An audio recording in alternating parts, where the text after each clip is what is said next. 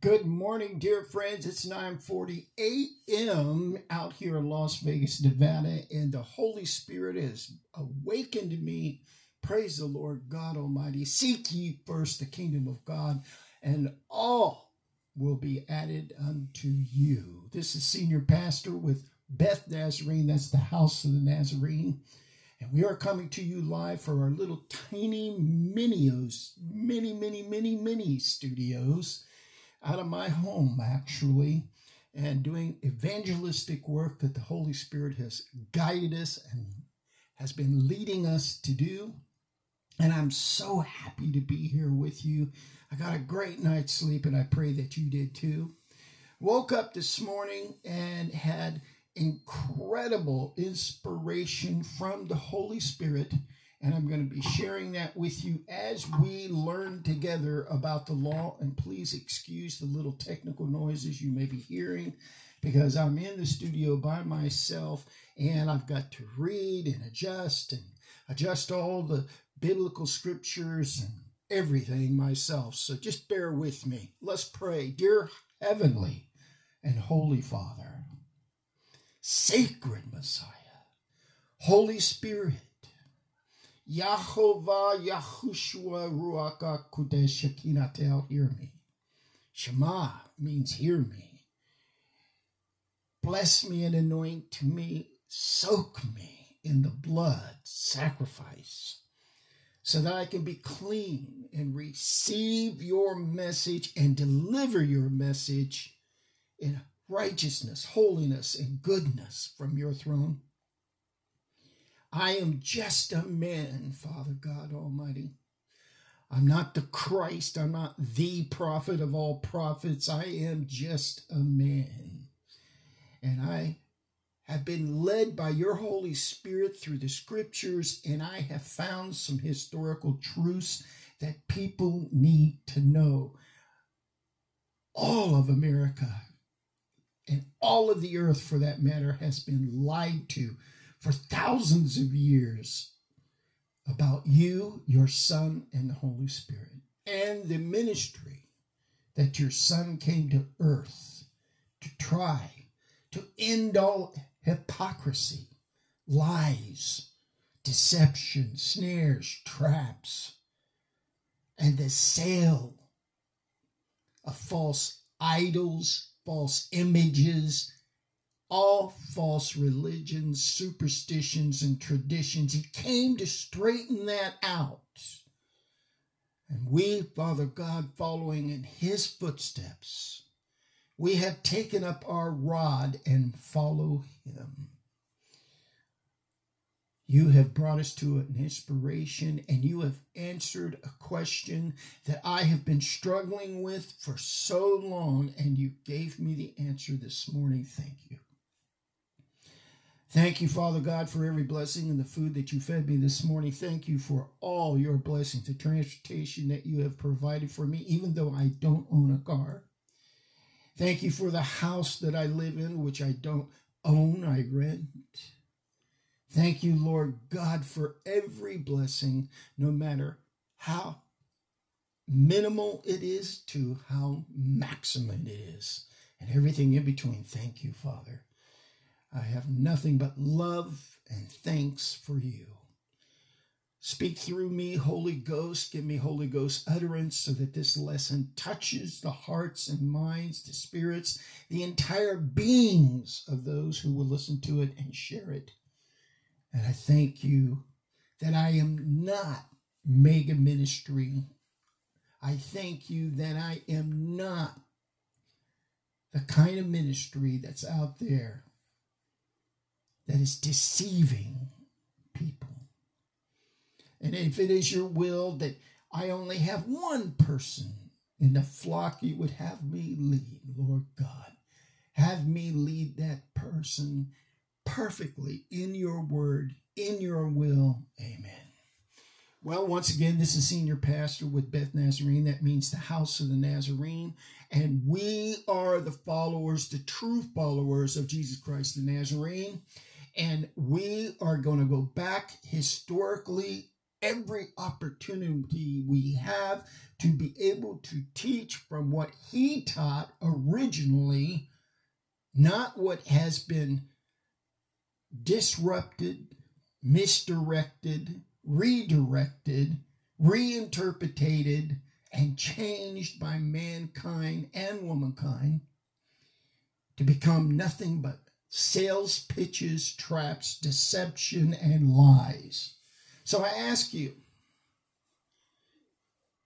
this ministry does not have a CD, a cassette tape, a VCR tape, or a DVD to sell you. So I ask you, in the original ministry of our Lord and Savior, Jesus Christ the Nazarene, did he sell DVDs? Did he sell VCR tapes, cassette tapes, or CDs? Now you think about that.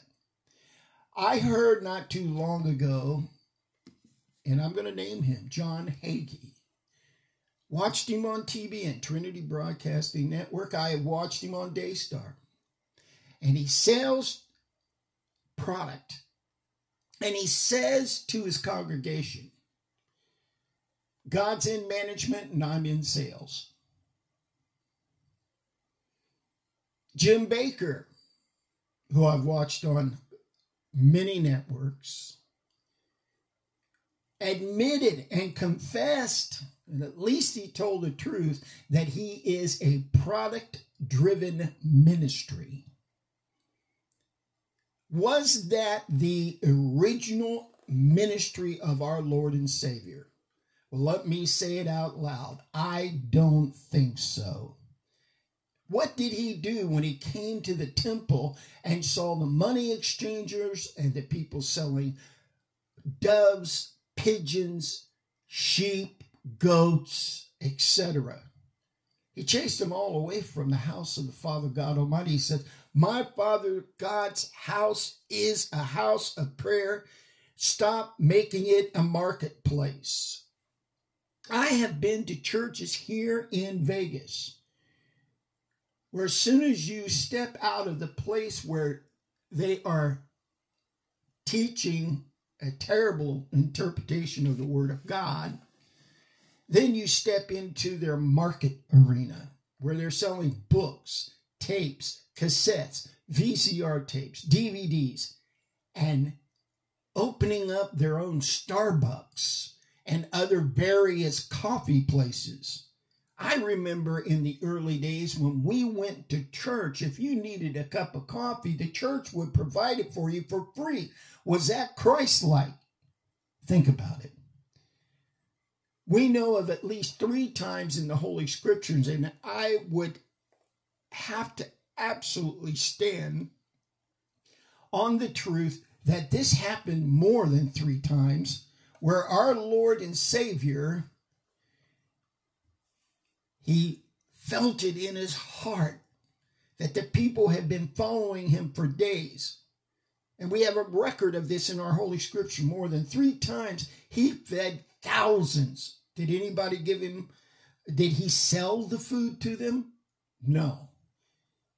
Young lad provided his lunch, and our sacred, holy Messiah multiplied it into enough food that they had 12 baskets of leftovers.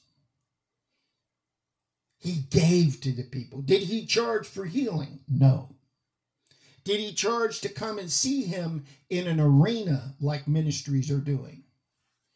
Yeah. There are ministries that are charging people to come to see them in arenas. Did he sell them anything? No. What did he do? He gave, he gave, he gave, he gave. He didn't sell them anything. Did people donate to him? Yes, they did. Did he, to get their donation, trick them, deceive them? No, he brought the truth. Did he in any way have a ministry that was product driven? Absolutely not. Oh, ye hypocrites.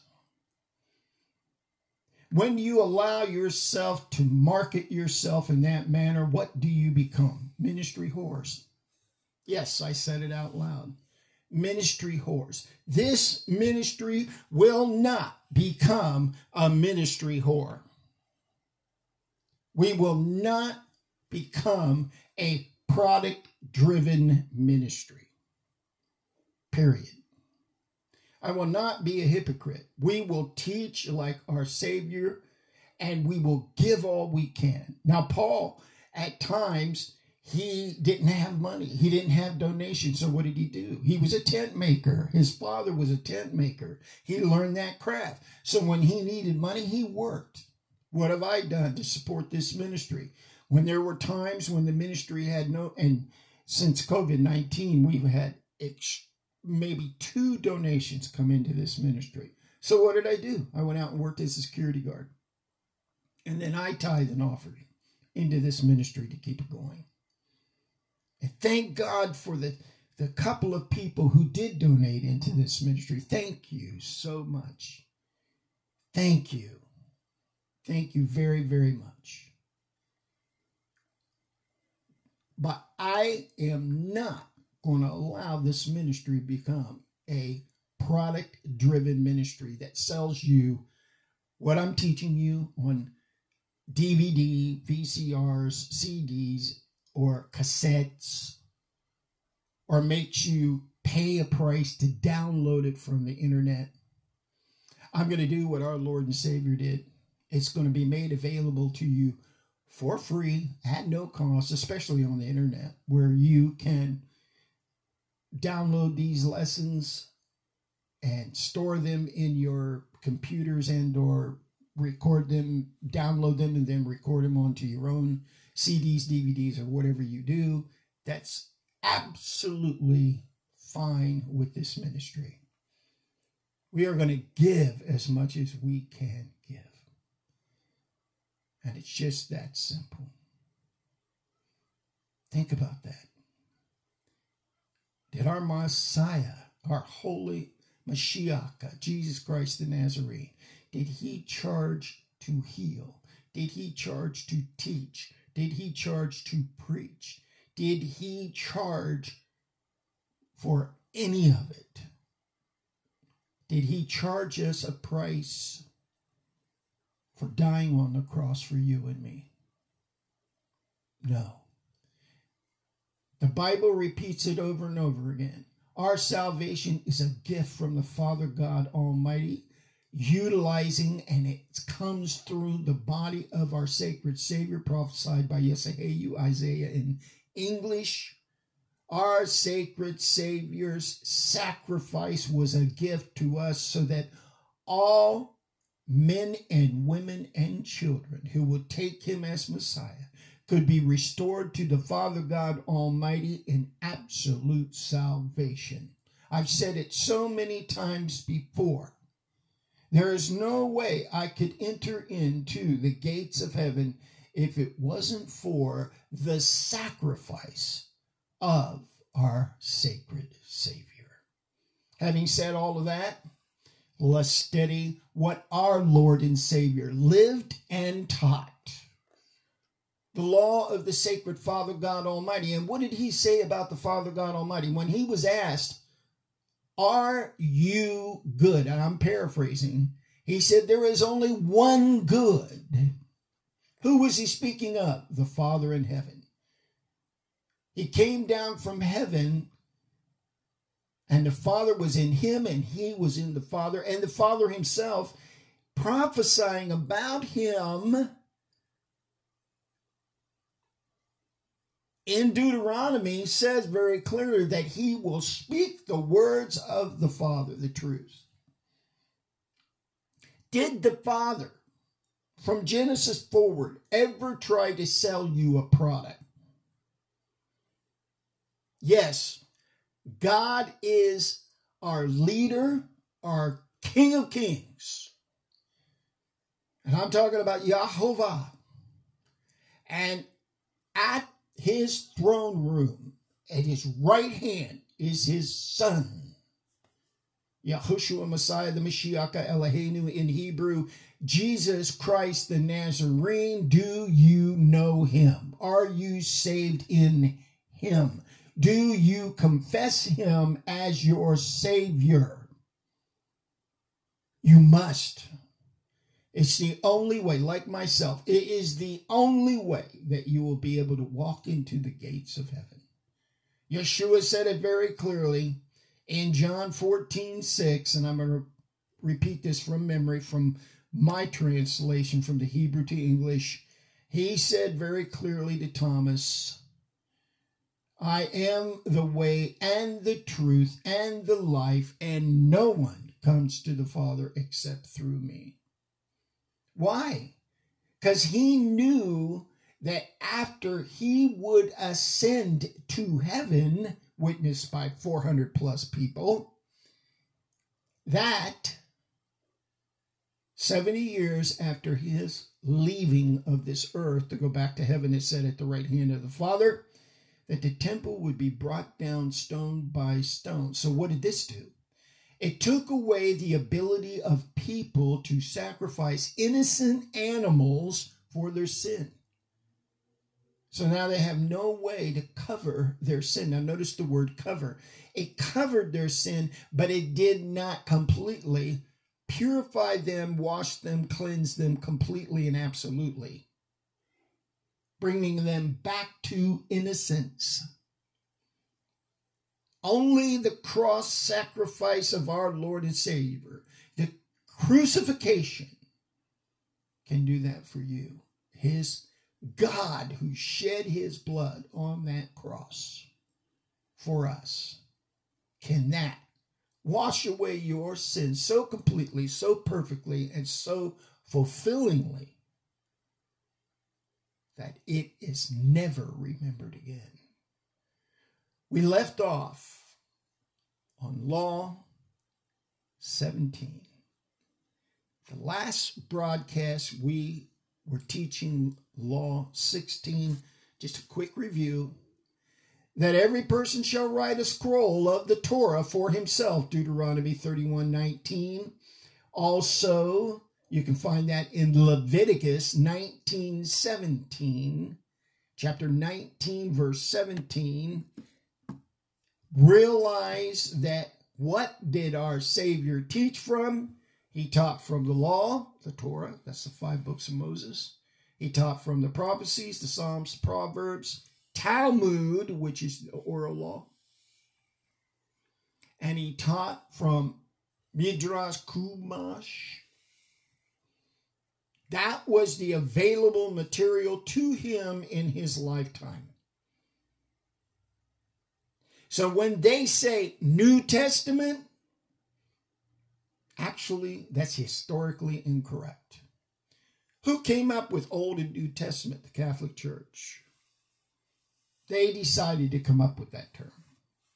Not Christ, not Messiah, not the apostles.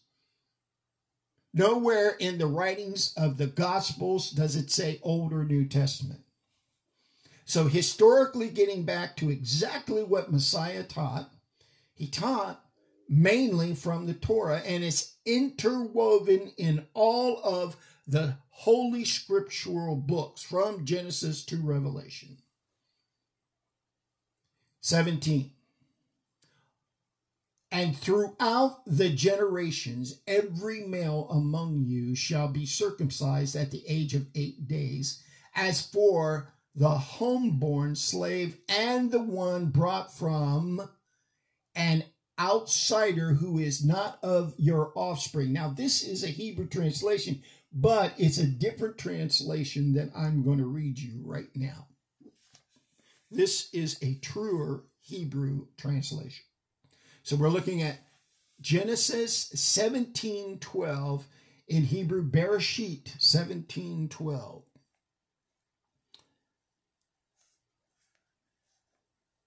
And a son of 8 days is circumcised by you, every male child in your generations, he who is born in your house, or bought with silver from any foreigner who is not of your seed. In other words, you, me, everyone is to be circumcised. So you say, well, Pastor, I'm a lady. And I say to you, then take our Lord and Savior and commit yourself to him, and you will become spiritually circumcised. I had a young man argue with me. He goes, I'm from Europe. I was born in Europe. And it's the custom, tradition of my family that none of the men are circumcised. I said, do you believe in Jesus Christ the Nazarene? He said, absolutely. Well, Jesus Christ was circumcised. 8 days after he was born, it's in the Holy Scriptures, Joseph and Miriam, or Joseph and Mary, took him to the priest, the rabbi, who was a specialist in circumcision and dedicating the firstborn to God Almighty. He fulfilled the law, not only in his spirit, soul, mind, but also in his body, also in his finances. The donations that came into our Lord and Savior, they donated 10% and an offering to the poor. Every time he went to temple, he made offering, and his apostles made offering. They were disciples at the time. When he came into the cities, if there was a tax, he paid the tax. Just like you and I are to pay our taxes to our government.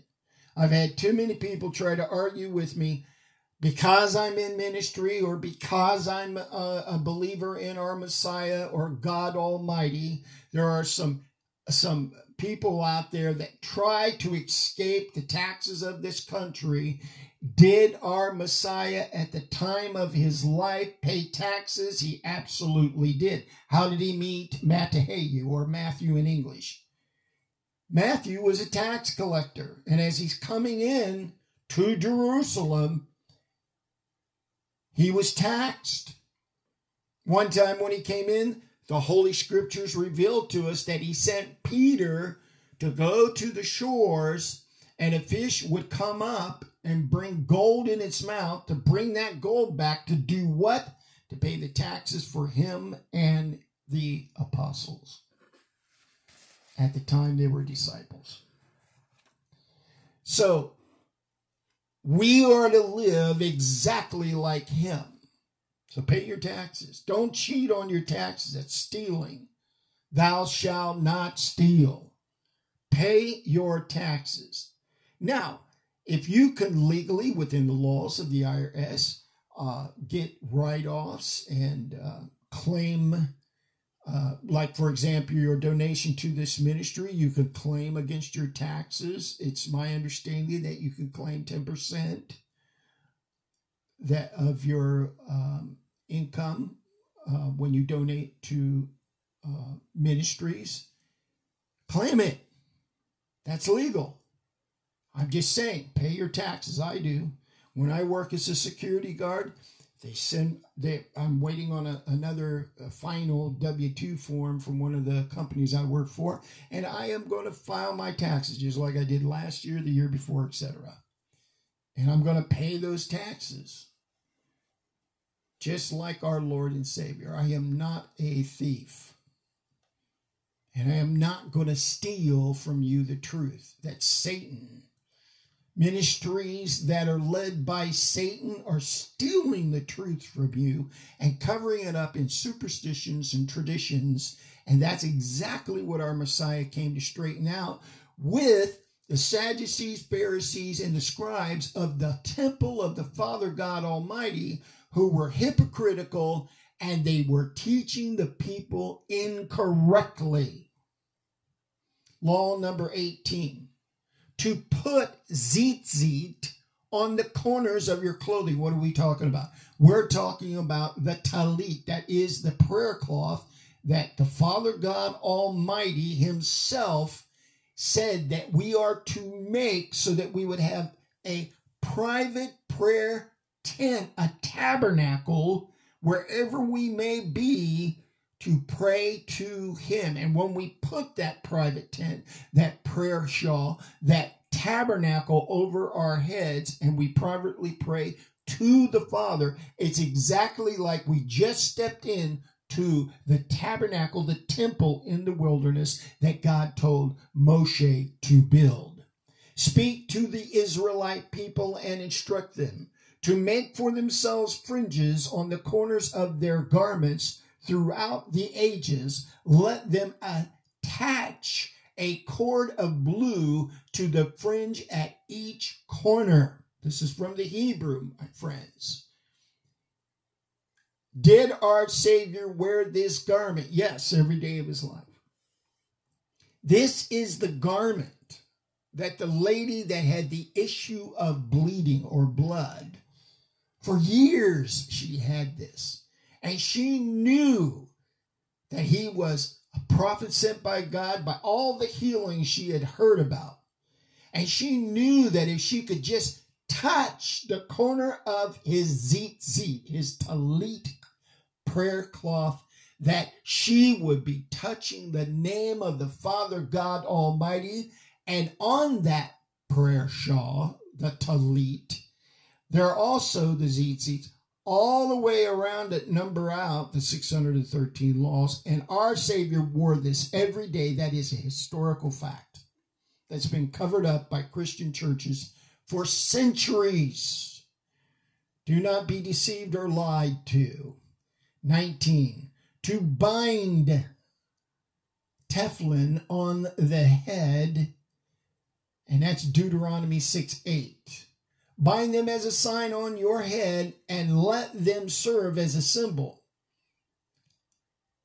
A frontlet on your forehead. What are we talking about? I don't know if you've ever seen a traditional believer from Israel.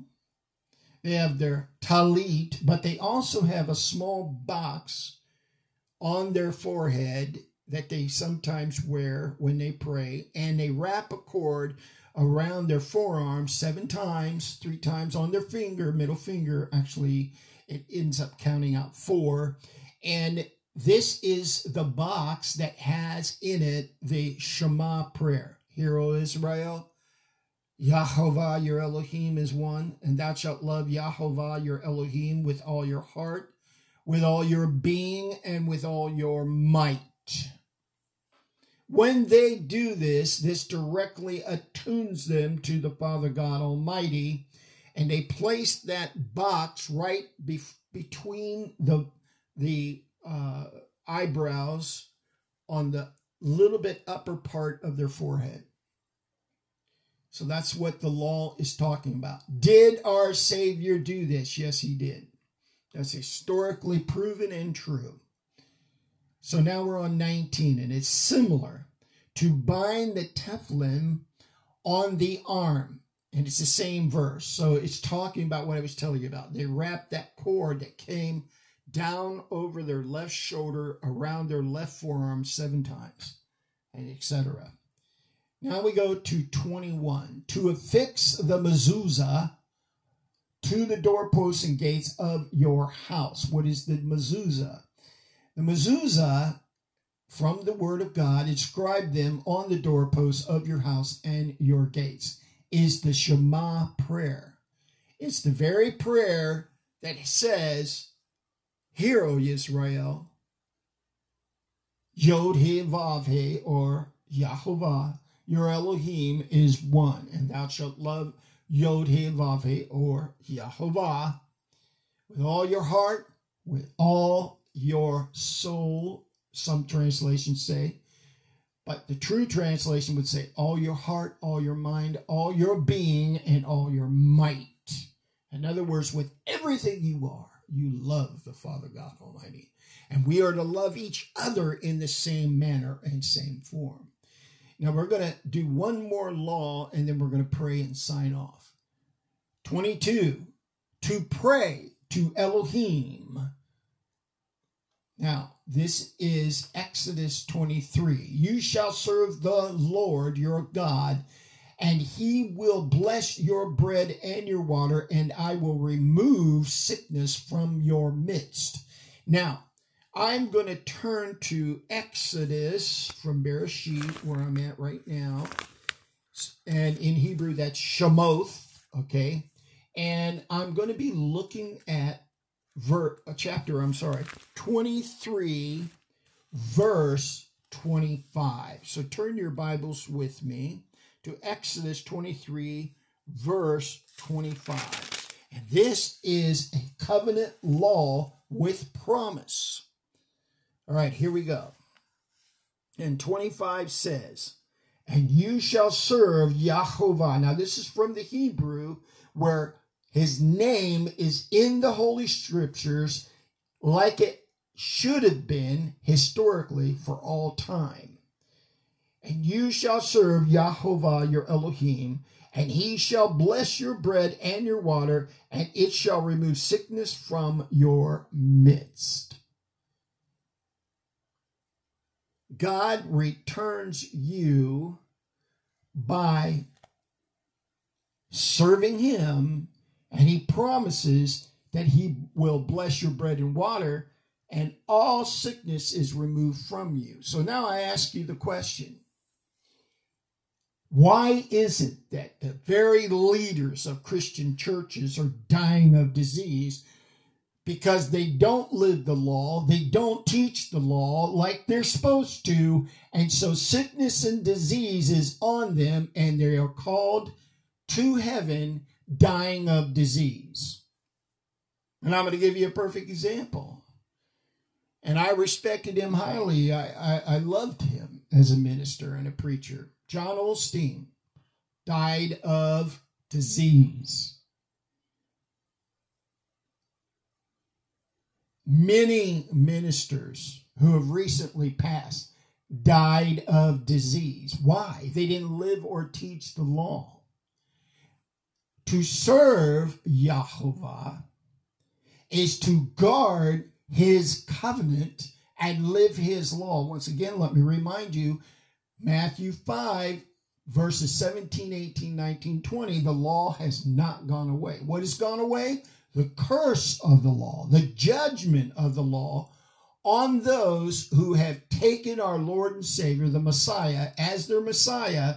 They've already been judged and all their sin is forgiven. But the law is our holy, divine, guiding light. It is the light and will of God for God is light. The Holy Word of God says that all of heaven is lit up. There's no moon, no sun, no night, no day. It's lit up 24/7. Why? Because God is light, and in that light is truth.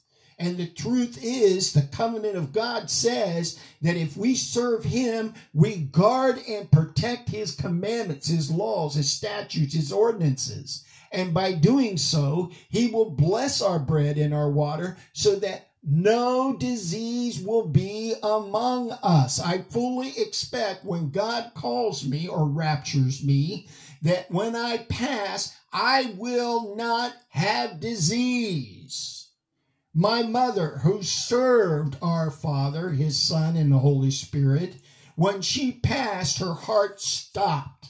When they put her through full examination, no tumors, no disease, her heart just stopped. My grandmother, same way, an awesome believer in our Savior. Her heart just stopped. Simple. God will take away. And like Moshe, we can look up to the heavens and say, Father, I am serving you in the blood of our Lord and Savior, which washes me clean. And I come before your holy throne. Pray with me. I come before your holy throne to remind you, my Father, that you promised us in Exodus 23:25 that if we serve you and guard your commands, that you will bless my bread, my water, and you will remove all sickness from me, my family, my children, etc. And I'm trusting in you, Father, and I love you, and I know that you are not a man that you can lie, and you are not a young man that can change your mind. Amen. We're going to leave you with that. Let's pray. Dear Heavenly Father, we come for you. We seek you out. Matthew 7:8, as you have pointed it out to me, says, ask and you shall receive, seek and you shall find, knock and the door shall be opened. Father, we ask you, take away all sickness and disease from all the people that you bless me to be their leader, their shepherd. Take away all disease from them as I teach them the truth and teach them to live by your sacred and holy law. Now we know, Father God, that the curse of the law has been taken from us because of the blood sacrifice of Jesus Christ the Nazarene, Yeshua Messiah, the Mashiach Eloheinu. It's all that curse is taken away because we've already been judged and forgiven, past, present, and future. And all we need to do is consistently repent before you in his blood, and we do that right now.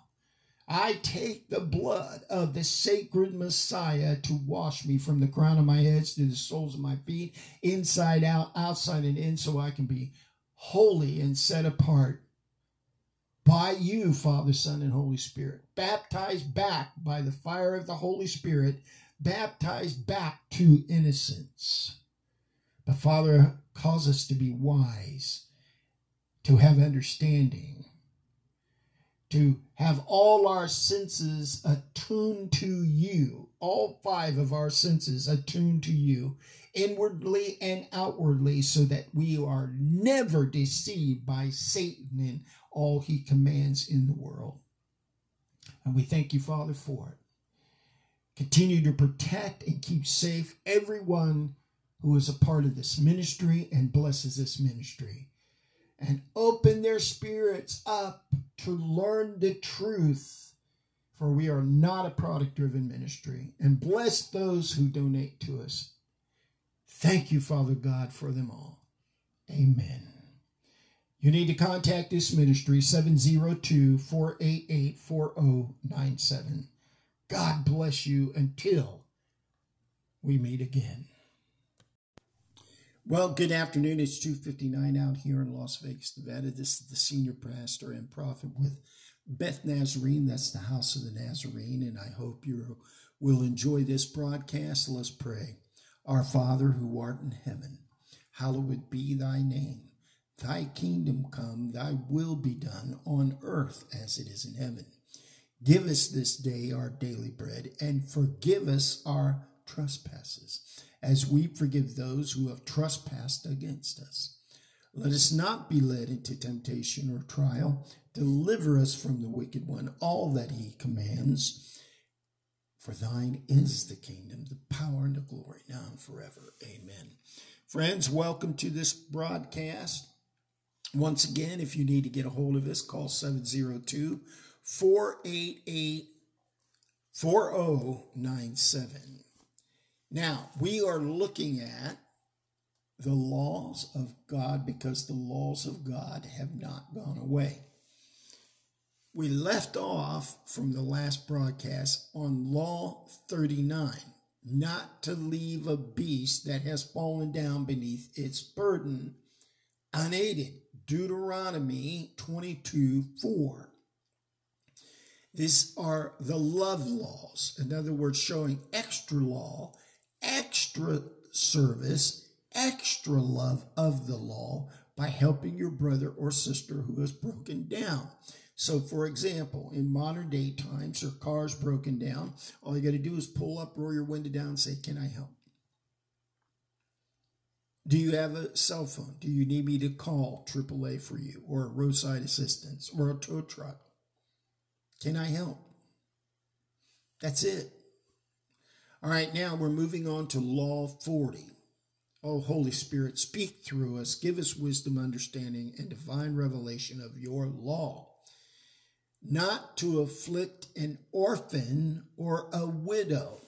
Now we're going to turn to Exodus, in Hebrew, Shemoth, Exodus 22, okay? And we're going to be looking at verses 21 and 22.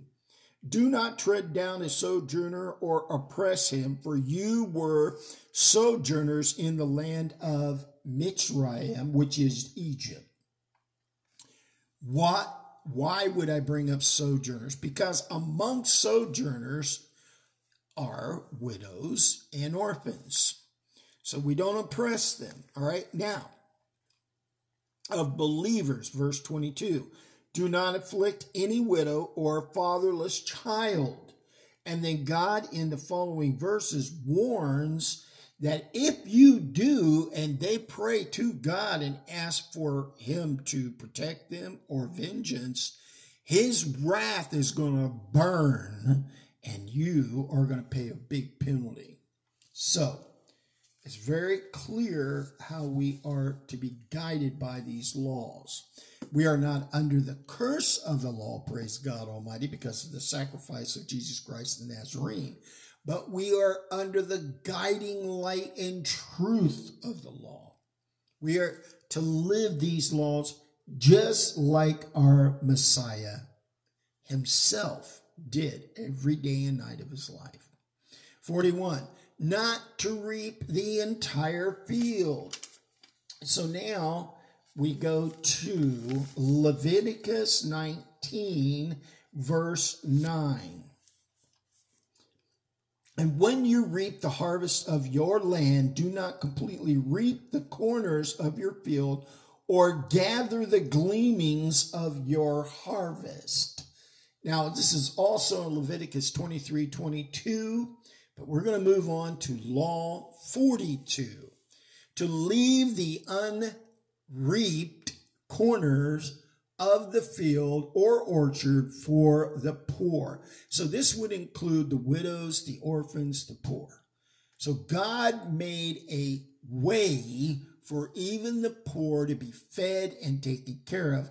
But it meant, even though they knew the law, they had to get themselves out there to the fields, walk behind the reapers, and everything they missed, they picked up and gathered in their bags. And then when it came to the corners of the field, they were able to reap those, share those evenly amongst the poor so that everybody had bread and or, amazingly enough, they used to make soup. We would make a cereal, but they made a soup out of those grains that they gathered. So that brings us to Law 43, not to gather the gleanings. So we're still talking about all the ears of plants or grains of plants that would have fallen, and you would have found this in Leviticus 19:9, or in the case of fruit trees or grapevine, everything that fell was the poor's. 44, to leave the gleanings for the poor, Leviticus 19:9. 45, not to gather olaf, the imperfect clusters of the vineyard, so that they could have grapes or make grape juice and or wine, even the poor. Law 46, to leave olaf, the imperfect clusters of the vineyard for the poor, Leviticus 19:10. 47, not to gather the perat, the grapes that have fallen to the ground. 48, to leave the grapes that have fallen to the ground of the vineyard for the poor, Leviticus 19:10. Not to return to take a forgotten sheaf. So they used to tie the long stems of wheat in a sheaf. They used to tie them. And if they forgot one, it was to be left for the poor. Deuteronomy 24:19. To leave the forgotten sheaves for the poor, Deuteronomy 24:19 through 20. Not to refrain, this is Law 51, not to refrain from maintaining a poor man and giving him what he needs, Deuteronomy 15:7. So in other words, this is referring to all the believers who believe in the Father, Son, and Holy Spirit. We are to help them. We are to share in our abundance and prosperity that God has blessed us with. We are to help them. This is important that we know this. Law 52, to give charity according to one's means. Deuteronomy 15:11.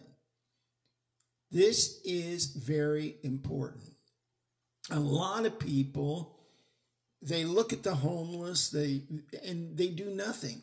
Now, I'm not talking about always give them money, but I've seen people, I've done it, I've seen people who volunteer to help the homeless, pass out food, blankets, clothing, etc. Donate your clothing to places that the homeless will receive, these garments, blankets, etc. They need our help. How many of you could go through your closets and find things that don't fit you anymore, that you don't wear anymore, that you could give to the homeless? And I'm talking about if you have decent shoes that still are decent, remember your shoes as well, because they need them. All right, Law 53, to love the stranger, Deuteronomy 10:19. This is so important. Now, right from Deuteronomy 10:19, you too must befriend the stranger, for you were strangers in the land of Egypt. God's very clear about this. Too many people in churches, they form these cliques, and new people are coming into the church, which is good for the church, and they shun these people. I've seen it with my own eyes, and many of you out there have seen it too. Befriend the people, welcome the people, make them feel loved and part of the family of what? Believers who believe in the Father, Son, and Holy Spirit, our sacred God, Jehovah, his son, Yahushua, Jesus Christ the Nazarene, and his sacred and Holy Spirit. And I guarantee you will be blessed for it. Law 54, not to wrong the stranger in speech. In other words, don't gossip, don't cuss, and don't say anything negative about them. Don't do that. Not to wrong the stranger in buying or selling. This is Law 55. Exodus 22:20. You shall not wrong or oppress a stranger, for you were strangers in the land of Egypt. This is so important we understand this. Not to intermarry with the Gentiles. Now, what does this mean? Now, in the Torah, it tells us, you shall not intermarry with them. Do not give your daughters to their sons or take their daughters for your sons. Deuteronomy 7:3. Why is this so important? When you marry someone that does not believe in the Father, Son, and Holy Spirit, you are really going to have trouble. Paul warns about it in what people call the New Testament, which is actually the Messianic Scriptures.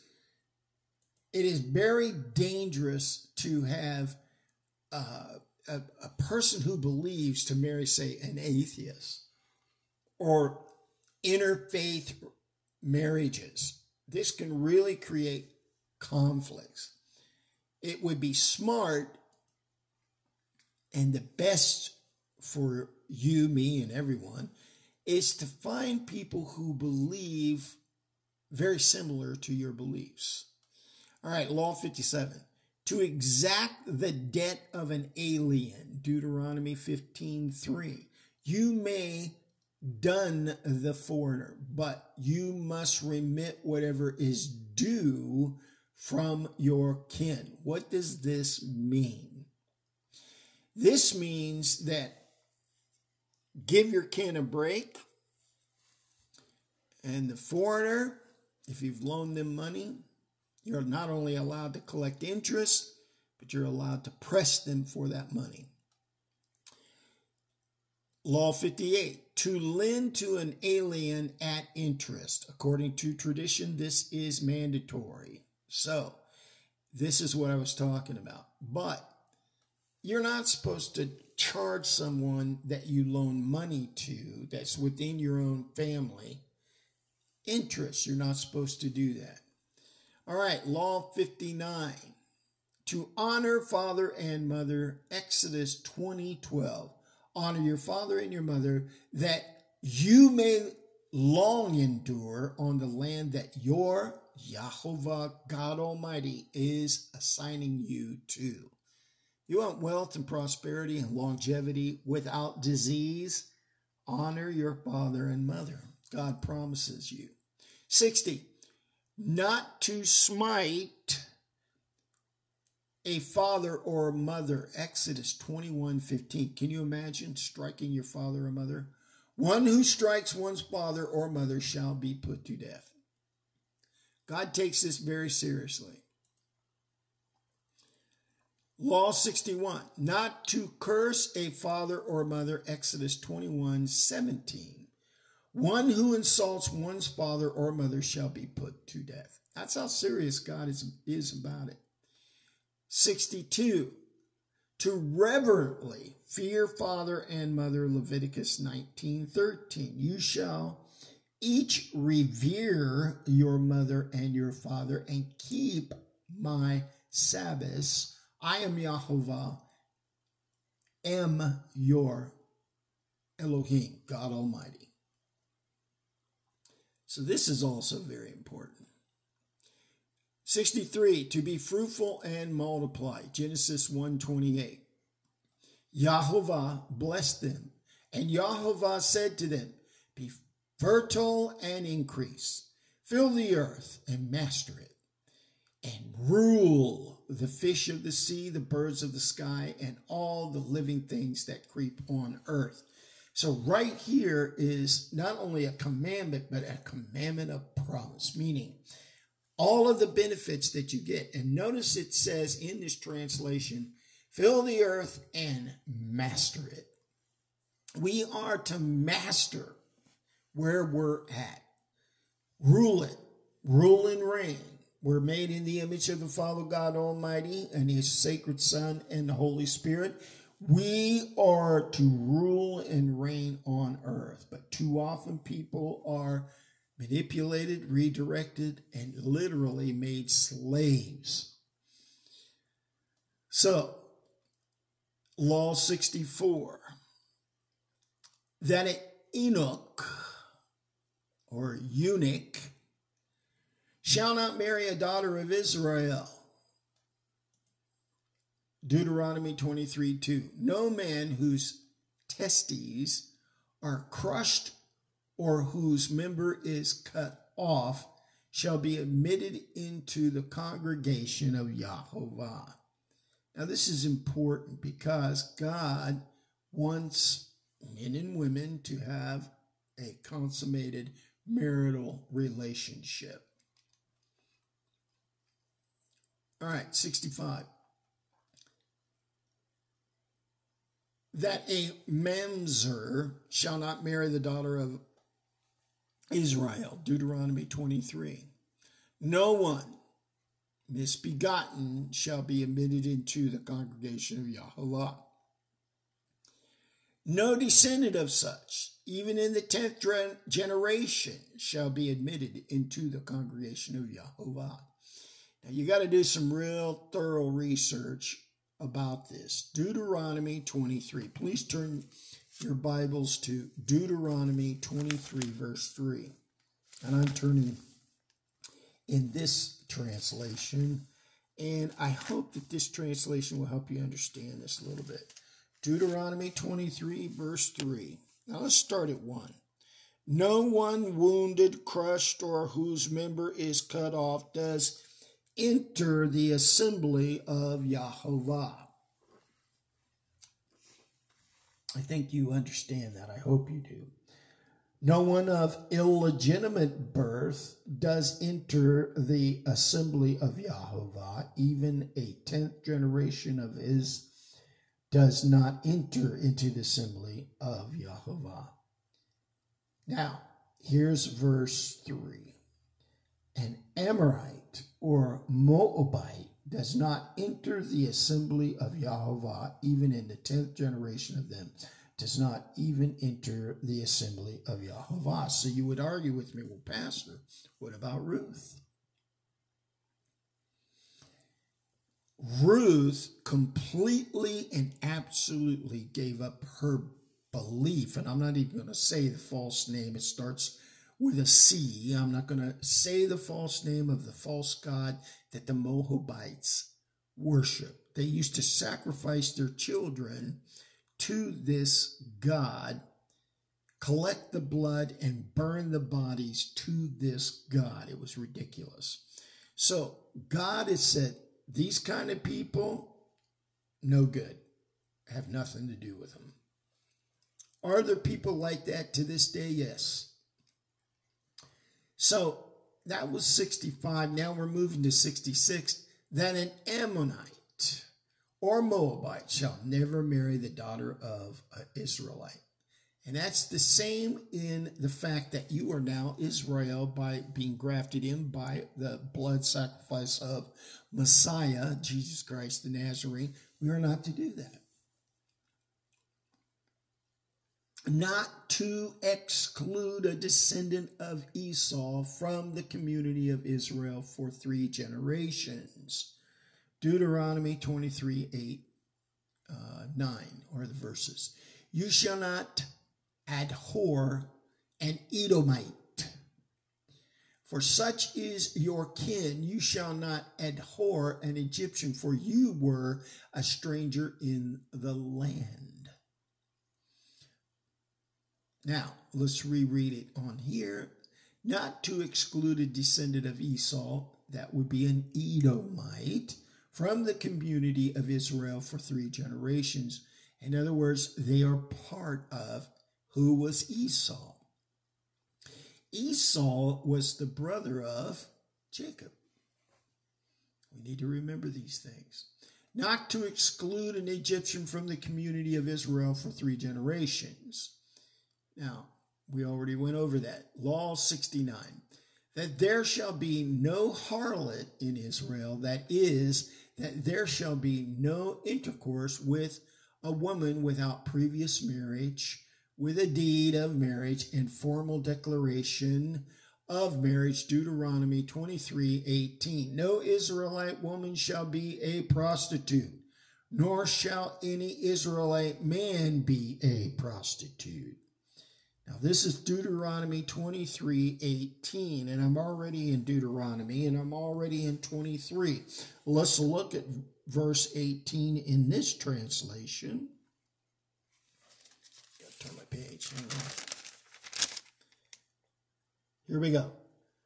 Do not bring the gift of a whore or the pay of a dog to the house of Yahovah, your Elohim, for any vowed offer for both of these are an abomination to Yahovah, your Elohim. So, I hope that makes it clearer to you. So that was 69. Law 70. To take a wife by Kedishun, Kedishun, the sacrament of marriage. Kedishun. The process of marriage, Kedishun, and Nehishun. All right, so we're looking at Deuteronomy 24:1. Correct? Yes. A man takes a woman into his household as his wife and becomes her husband. She fails to please him because he finds something obnoxious about her. And he writes her a bill of divorcement, hands it to her, and sends her away from his house. Obnoxious. Christ said, except for adultery or whoring, no man is to give a wife a certificate of divorce. So unless she's going out on him or whoring herself out for money, he's not supposed to leave her. And that means whether she's grouchy or whatever, Unless she's committed adultery, you're not supposed to leave her. That the newly married husband shall, for 1 year, be free for 1 year to rejoice with his wife. Deuteronomy 24. This has to do with the mandatory service in military. When a man has newly taken a woman into his household as his wife, he shall not go out with the army or be assigned to it for any purpose. He shall be exempt 1 year for the sake of the household, his household, to give happiness to the woman he has taken. In other words, they are to consummate the marriage, hopefully have a child or children, and to be happy for that period of time.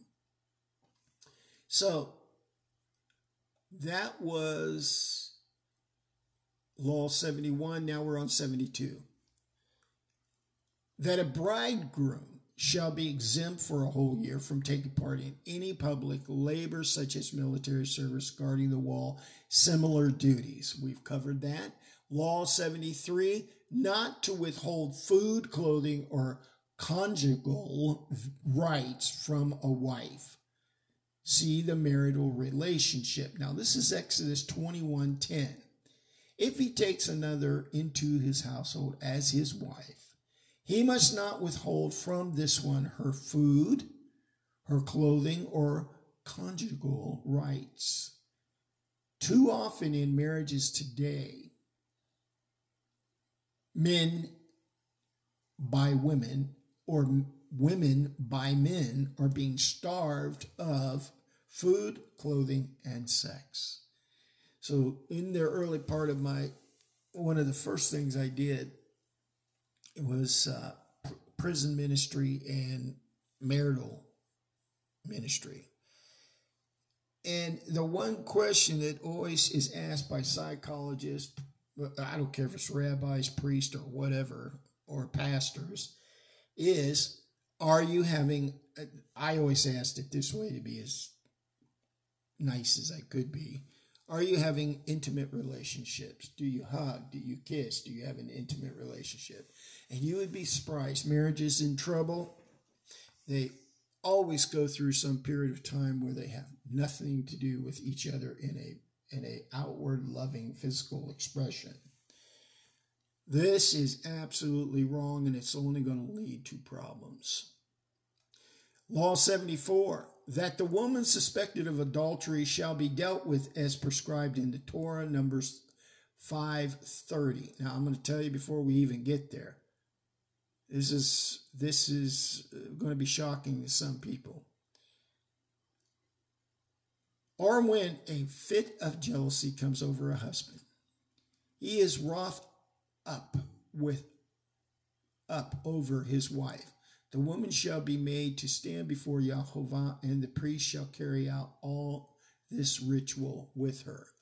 What the ritual is they're going to try to find out, did she actually commit adultery? And if she has, she could be stoned to death for that. That one who defames his wife's honor by falsely accusing her of unchastity before marriage must live with her all his lifetime. Deuteronomy 22:19. And they shall fine him 100 shekels of silver and give it to the girl's father, for that householder has defamed a virgin in Israel. Moreover, she shall remain his wife, and he shall never have the right to divorce her. So in other words, don't speak falsely. Men were known to try to come up with false accusations to get rid of a wife. Can't do that. God won't allow it. 76, and we still have time, that a man may not divorce his wife concerning whom he has published an evil report. This is very similar. 77, to divorce by a formal written document. A man takes a woman into his household as his wife and becomes her husband.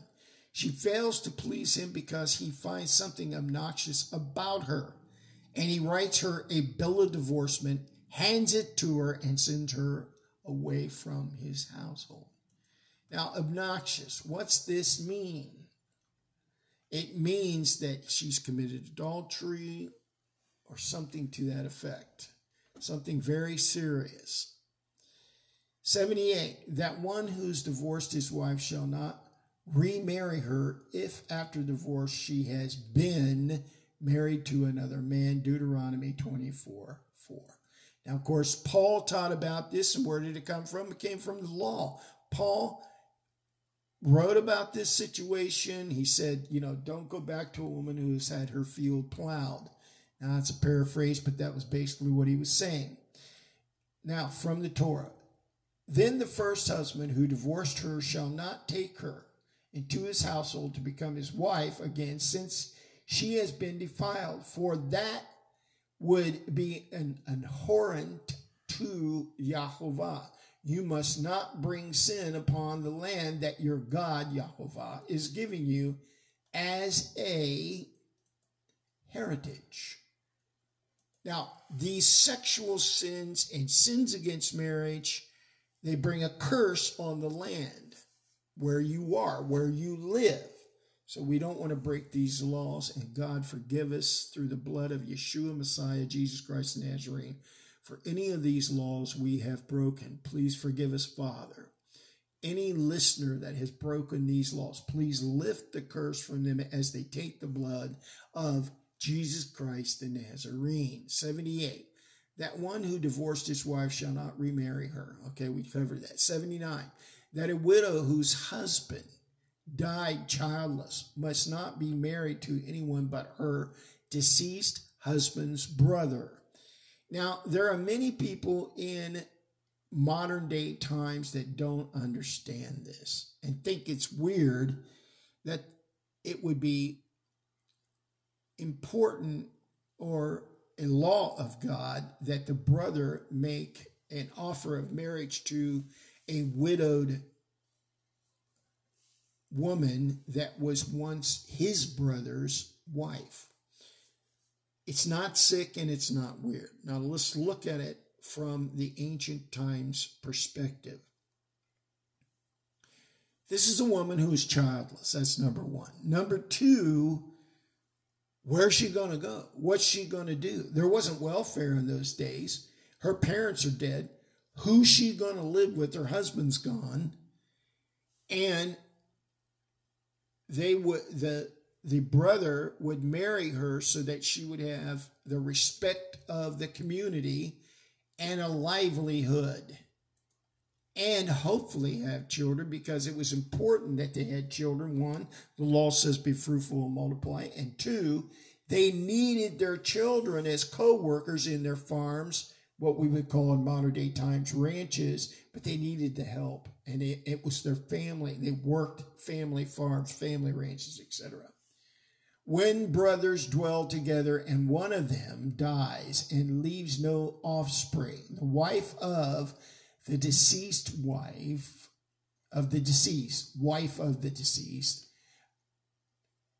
a type of widow whose late husband had a share in his lineage, all right, and whose access to support from that patrimony is now important for her to have a life.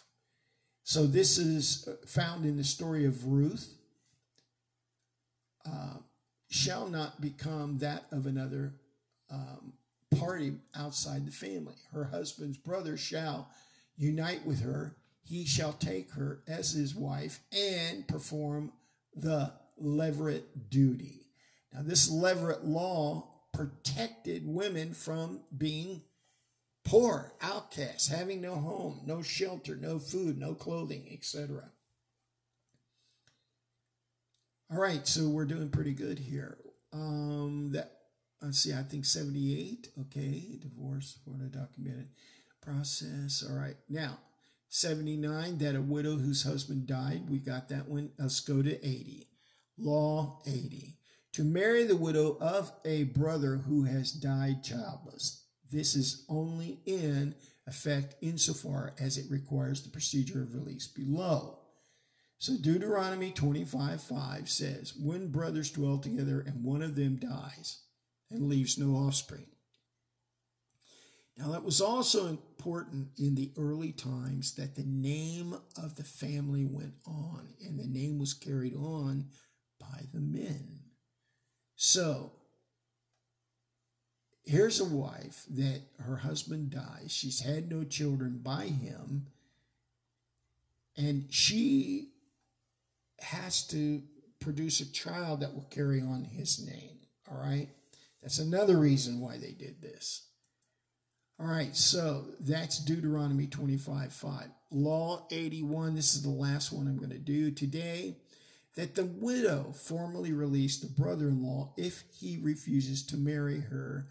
Deuteronomy 25:7-9. But if the party does not want to take his brother's widow to wife, his brother's widow shall appear before the elders in the gate and declare, my husband's brother refuses to establish a name in Israel for his brother. He will not perform the duty of the levirate. All right. So he's sinning against her and her ability to carry on her husband's name. Now she declares this, then the elders would release her to marry. But her next child, in most cases, would be given the name of the husband who died so that that name would live on. That's where we're going to start. And when we come back again, we're going to start at Law 82, which is the section that covers forbidden sexual relations. And I'm sure that controversial set of laws will get your attention. This is Senior Pastor Michael with the Nazarene Ministry out here in Las Vegas, Nevada. If you need to get a hold of us, call us at 702-488-4097. We love you. We are praying for you. Keep safe. And remember, read Matthew 5, verse 17 through 20, and you will find that the law has never gone away. And that is declared by Jesus Christ himself. We love you now. Keep praying for us. Remember to share this broadcast, subscribe to it, like it, and please, if the Holy Spirit does move you, call us and we will tell you how to donate to our ministry. Thank you so much. God bless you. Amen. Good morning. It's still morning, actually. It's 11:24 out here in Las Vegas, Nevada, and this is Senior Pastor with the Nazarene Ministry, Beth Nazarene, meaning the house of the Nazarene. We are the followers of the Nazarene, and we are the keepers of the law. Why? Because our Savior was a keeper of the law. He guarded the law. He lived the law. He proclaimed and declared the law in Matthew 5:17, verses 17 through 20. Read it for yourself. Let's pray. Dear Heavenly Father, please be in the studio with me today. Guide me in all that I do, all that I say. Speak through me. I'm just a man, Father, and I need all your divine wisdom, understanding, revelation, and supernatural divine knowledge. I need your ability to speak clearly and to get this message of the love and passion and compassion and your will and your desire for us that you gave us through the law. There are so many who do not understand that still, Father. But there are many that are beginning to come to your absolute truth. Your servant Moshe said, there is no freedom without the law. And I have come to the realization that he was absolutely correct. Father, we live in a world of lies, scams, cons, rip-offs, deceptions, trickery, snares, and traps. And Father, I would ask you to bless and anoint this ministry to always be the truth, speak the truth, live the truth. And this ministry is made up of men and women. Father, we need your Son's holy blood forgiveness, and we need your help constantly.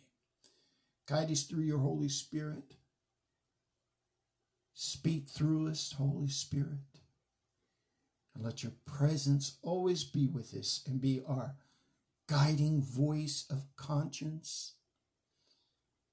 You tell us, Father, through your holy prayer, we are to be a light to the nations because you gave us the commandments.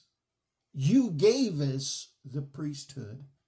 You gave us the anointing and blessing. And all you asked in return was that we would be obedient. Father, help us in this consistent world of evil that is constantly trying to trick us, deceive us, lead us into evil and darkness.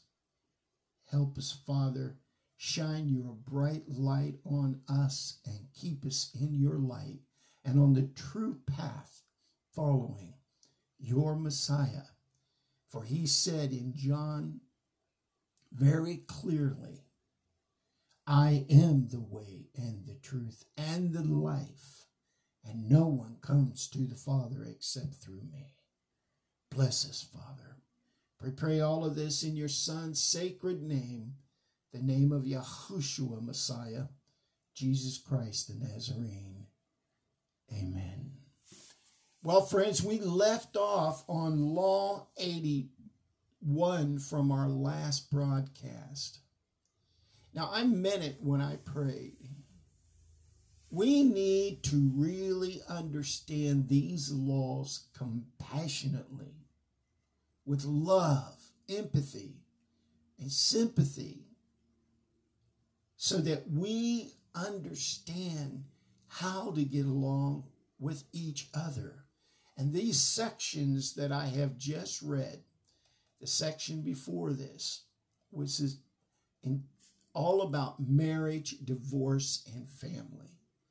Laws 59 through 81. This is so important that we understand all this so that we have a better idea of how to deal with what life will bring. And when I say life, I'm talking about what the world tries to bring against us as believers. And the police, one time working in security and talking with many police officers, the one thing I came to realization of, and this is back in Ohio, I was talking with a good friend of mine that was a police officer. And he said the one thing that is consistent about the police force is, if I don't catch those who are breaking the law and I retire, there will be someone who replaces me. And why is that necessary? Because people don't know, understand, or live by the law. I've said it before, and I say it again. If you and I and all people would just live by the law, there would be no need for police. There would be no need for courts. There would be no need for jails and prisons. Because none of us would be acting against our brothers and our sisters. We would all be absolutely considerate. And that's tough sometimes. I know. But I have no right to make your life miserable. You have no right to make my life miserable. And that's what these laws are all about. How do we get along in such a way that we can absolutely live together in peace? Real peace. Spiritually, soulfully, mentally, physically, financially, live in peace. Without creating all these temper explosions. It's unnecessary. We have got to get to that place where we live with each other in a peaceful, civilized manner. Having said that, let's look at Law 82. And we're only going to cover 5 laws and try to explain them. Now, one of the problems we have, and I mentioned it before, and it is right here in front of my face. When you type in the 613 laws on the internet, what comes up is some very bad translations and or interpretations of the law. Now, this section of the law is called Forbidden Sexual Relationships by most sites that are on the internet. Did our Father God categorize the law in such a manner? Nope, he did not do that. But let's look at this poor translation of Law 82.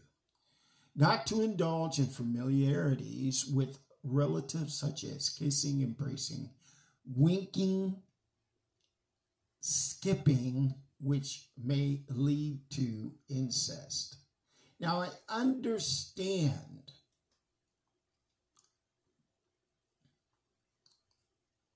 the concept of trying to keep your thoughts under control, as our Messiah said, because he said very clearly, if a man looks at another man's wife with adultery or lust in his mind, even though he hasn't physically said anything or done anything, he has committed adultery with her mind. So what's that teaching us?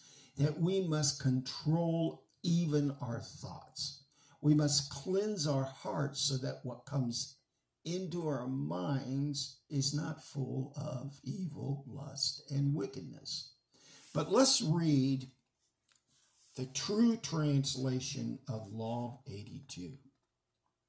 Now you need to turn to Leviticus 18:6. Now you'll understand why I say it's so important that we don't listen to some of these interpretations of the law, because in many ways they're just ridiculous. All right, so now Law 82, Leviticus chapter 18, verse 6. No one is to approach anyone of his own flesh to uncover his or her nakedness. I am Yahovah, your Elohim. Now, of course, and I don't want to break the law and add anything to this, but in this translation from the Hebrew to English, it says very clearly, his flesh. Now, we have to understand that in this first law where sexual relationships are concerned, his flesh, meaning when a man is married to a woman, his flesh and her flesh are one. So when God says his flesh, he means the man and woman who are one in marriage or even engaged, because the law covers huppah, engagement. So, understanding all of that, you can see where the interpretation of this is a bit off course. My family, and I miss them dearly, were a family. I grew up with a family, and I'm glad I did, that loved each other. And we shook hands, we hugged each other, and I kissed my mother on her cheek, she kissed me on my cheek, and my father and I hugged each other, and it's just that simple. So for this law to say not to indulge in familiarities with relatives such as kissing, embracing, winking, and skipping, come on. This is a terrible interpretation. It really has nothing to do with Leviticus 18:6. Because Abraham, Isaac, and Jacob were known to kiss their sons. Now, in some of these movies that I've seen, and this is ridiculous as well, normally back in the day, they would kiss these children on the top of their head or forehead. They didn't kiss them in the lips. Now, in some of these modern day movies, you got Isaac giving the blessing to Jacob, which was supposed to be the blessing of Esau's, and he kisses him on the lips. That's ridiculous. There's no historical evidence of that whatsoever. So, modern man has just taken things too far, way too far. All right, let's go to Law 83, and it's in Leviticus 18:7. Not to commit incest with one's mother. All right, now, so when we look at verse 7 in the same chapter, chapter 18, verse 7 says, the nakedness of your father or the nakedness of your mother you do not uncover. She is your mother. You do not uncover her nakedness. In other words, you do not look at her naked body. So we go all the way back to Genesis, and this would remind us of the time when the two brothers, knowing that their father had fallen asleep naked, backed into the tent backwards so that they would not see his nakedness, with a cover between them or a blanket between them, and backed in so they would not see his nakedness and covered him. We must keep the law. We must respect our elders. Honor your father and your mother so your days will be long on the earth. And that refers to this law, Law 83. Now let's go to 84. Not to commit sodomy with one's father. Leviticus 18:7. Leviticus 18:7. The nakedness of your father or the nakedness of your mother you do not uncover. She is your mother. You do not uncover her nakedness. The nakedness of your father's wife you do not uncover. It is your father's nakedness. Now, once again, this tells us that the father and the mother who are married are one. So looking at the nakedness of either is not correct. So now we go to 85. Not to commit incest with one's father's wife. So this is very clear.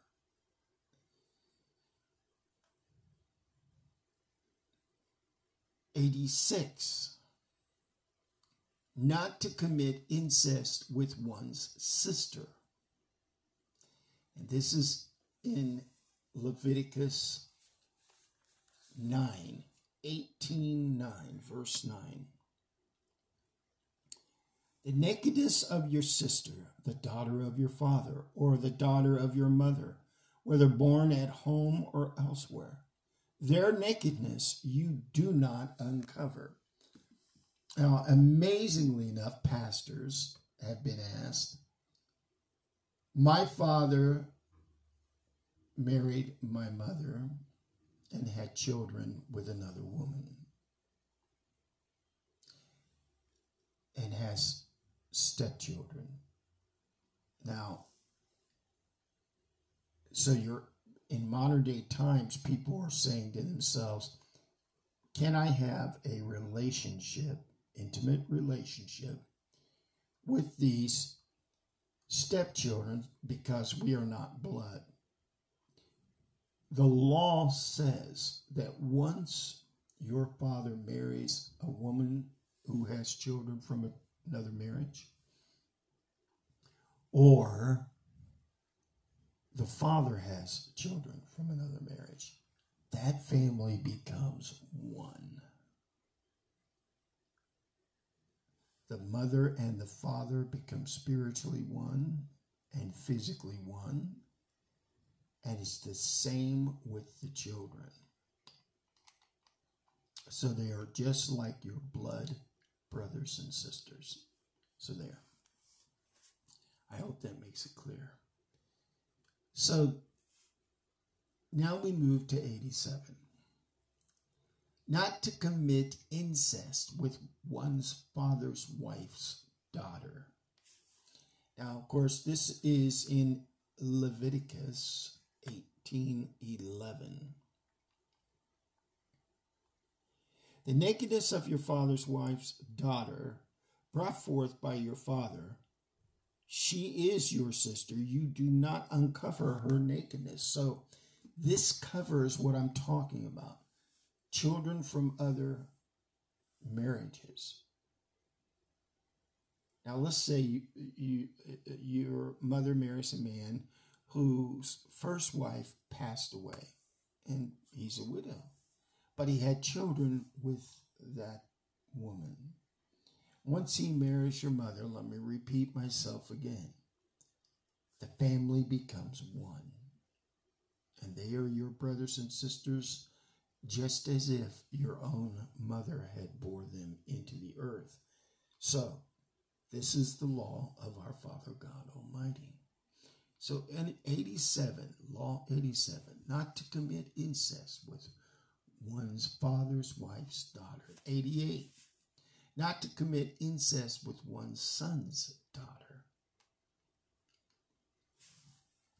Now we look at verse 10 to explain that. The nakedness of your son's daughter or your daughter's daughter, their nakedness you do not uncover, for theirs is your own nakedness. Your brothers and sisters now.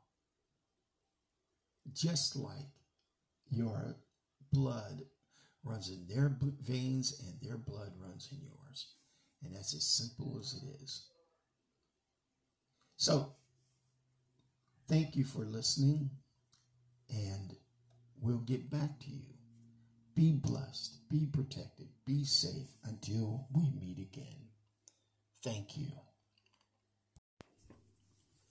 Well, good evening, good morning, and good afternoon, wherever you may be on this earth.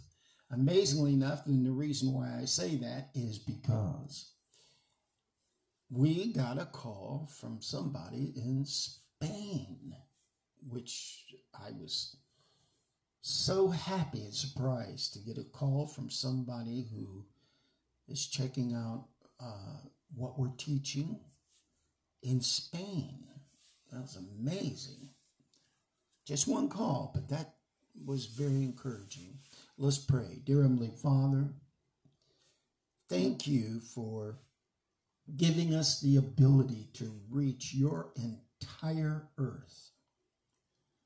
You know, there's an old saying, God's green earth. Lord God, blessed Yahovah, we know your name.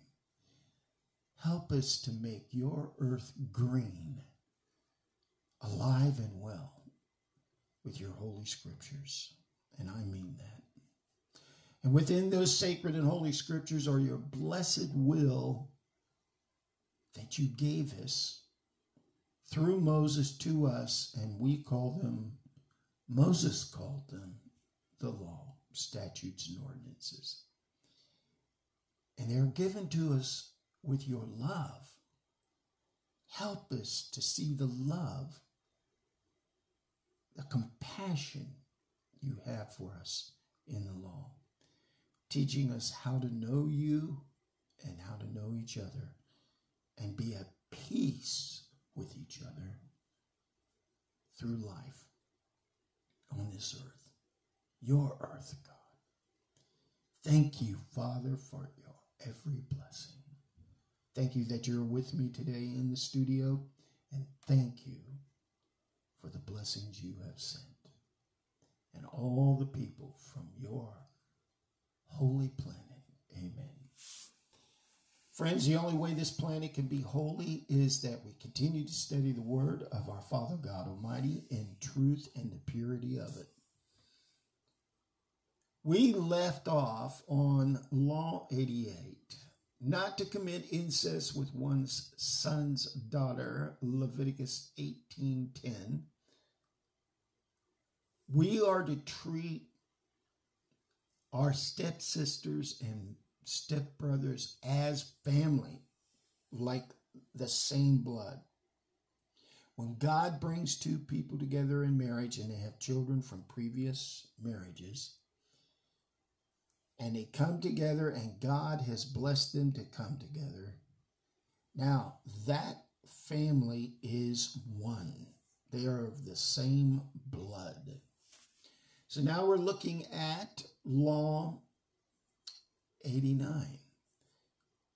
Now, according to this translation, and we're going to read it from the Holy Word of God, not to commit incest with one's daughter's daughter. We are to treat this daughter of one's daughter as blood, and it refers to the previous commandment. And this is very important that we understand this. And amazingly enough, there are people out there who do not understand this. So we would read about this in Leviticus 18:10. Turn your Bibles to chapter 18, Leviticus. Verse 10, the nakedness of your son's daughter or your daughter's daughter, their nakedness you do not uncover, for theirs is your own nakedness. What's that mean? Theirs is your own blood. They are like you, you are like them, you're one blood. Whether they came in, and in modern day times, people call the father who marries their mother stepfather. I didn't do that. I was adopted by a man who married my mother. And I knew him as father, and to this day I consider him my father. He was the one who loved me, took me to the hospital when I needed to go, clothed me, housed me, fed me. And when he had children with my mother, that family relationship was one. Absolutely one. And it's just that simple. And thank God for him. He brought peace and stability to our family. God bless Robert James Whitlock, as well as God be blessed for sending him into our lives. Number 90, not to commit incest with one's daughter. This is Torah law. It's very important we understand it. Very important. Number 91, not to commit incest with one's father's sister. Leviticus 18:12. So let's look at verse 12. The nakedness of your father's sister you do not uncover. She is your father's flesh. Now, so many people argue, well, this is my stepfather, and his sister is my relative by marriage, but not by blood. Nope, that's not the way the Father looks at it. The Father from Moses forward made it very clear. This is the way we have a relationship within families. 91. Not to commit incest with one's father's sister, Leviticus 18:12. We've covered that. 92. Not to commit incest with one's mother's sister, Leviticus chapter 18, verse 13. The nakedness of your mother's sister you do not uncover, for she is your mother's flesh. 92. Not to commit incest with one's mother's sister. Okay, we covered it. 93. Not to commit incest with one's father's brother's wife. 18:14.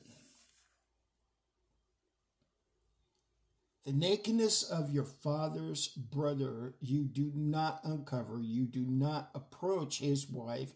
She is your aunt. These laws are not to be broken. They're considered horrible sin, abominable sin, the worst sin. 95. Not to commit incest with one's son's wife. 18:15. The nakedness of your daughter-in-law you do not uncover. She is your son's wife. You do not uncover her nakedness. So, in-law, step, etc., you do not do that.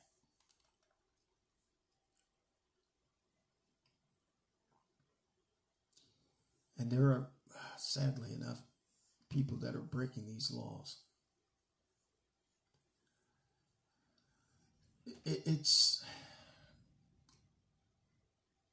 Let's move on. All right, now, so in reading these verses and understanding them,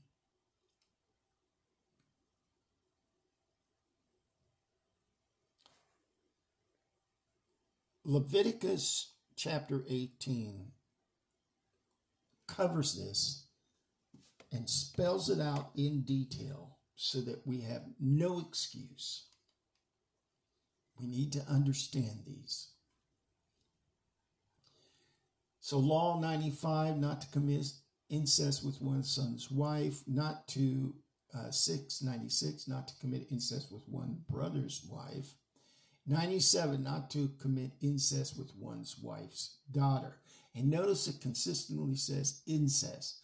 So the breaking of any of these laws is considered abominable incest by God Almighty.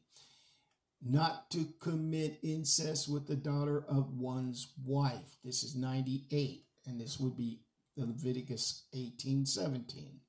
99, not to commit incest with the daughter of one's wife's daughter. Leviticus 18:17. And 100, not to commit incest with one's wife's sister. Leviticus 18:18. Let's read that.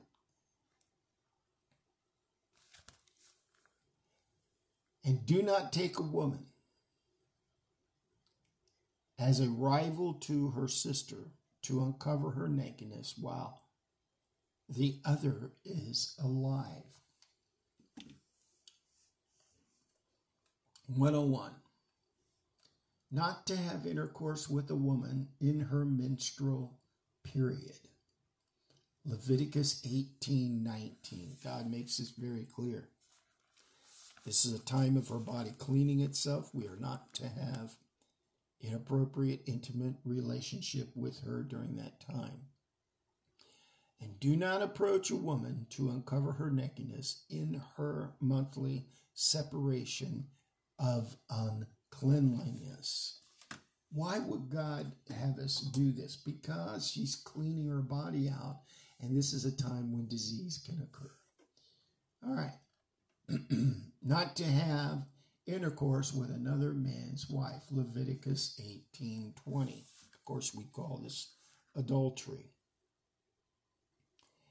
And do not have intercourse with the wife of your neighbor to defile yourself with her. Leviticus 18:20.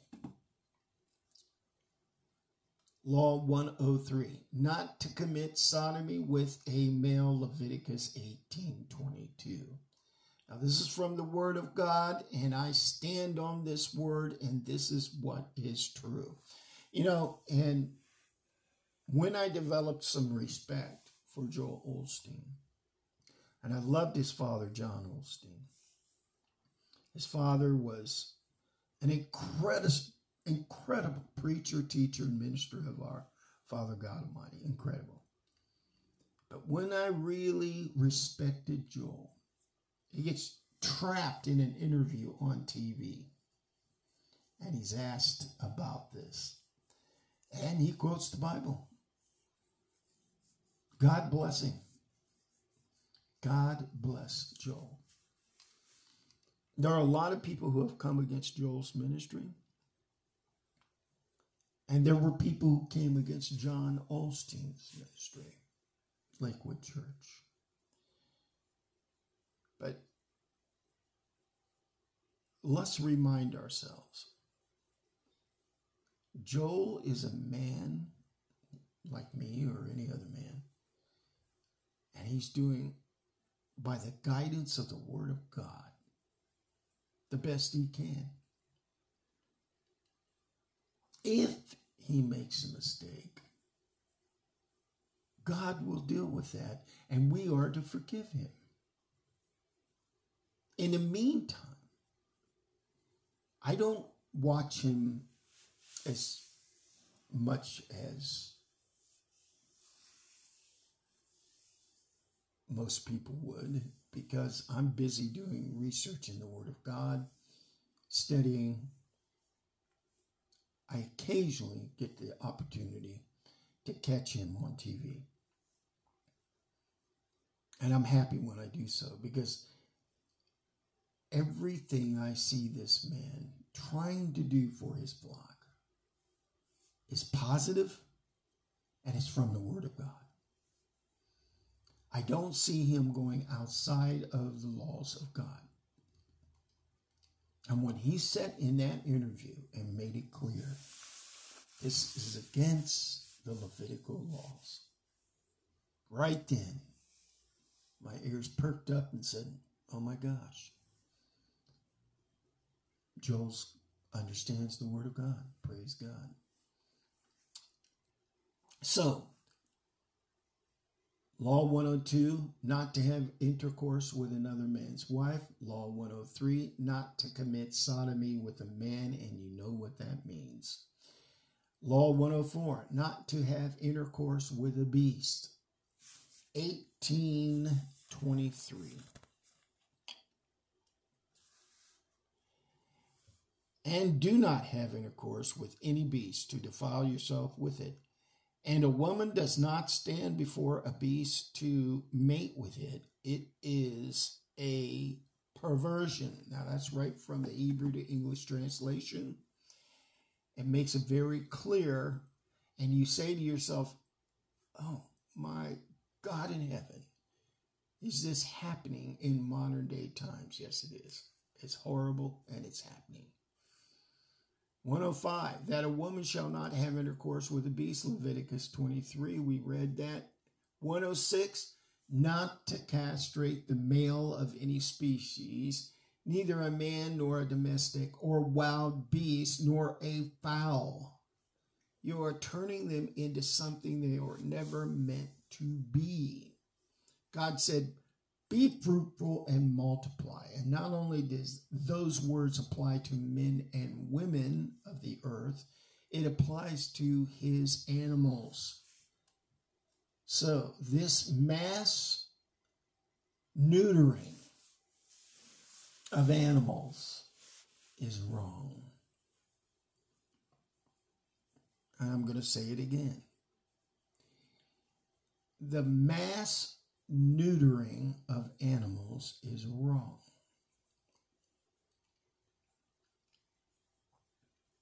Is it that hard? And people in this country, they love their dogs and cats. Is it that hard to keep your menstruating female animal away from males. Every pet store out there sells cages. And for that short period of time in that animal's life, you segregate them. You keep them separate from the males. Isn't that hard? People in America have become so convenience-oriented that they would cause the health of their dogs and cats to be suffered by such things. I didn't believe in it when I was younger, and I don't believe in it now, and I didn't do it to my animals. Praise God. So all of this is up to you because God gives you free will choice. But at least if you know what God would have for all of us, the truth. At least if you have the knowledge of what God would have for all of us, the truth. Then you know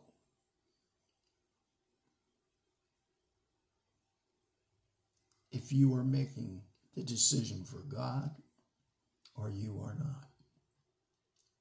Think deeply about that. Now, of course, in Leviticus, it's very clear in Leviticus 22:24, the law that I'm talking about, where animals are concerned. And I'm going to turn to that very quickly.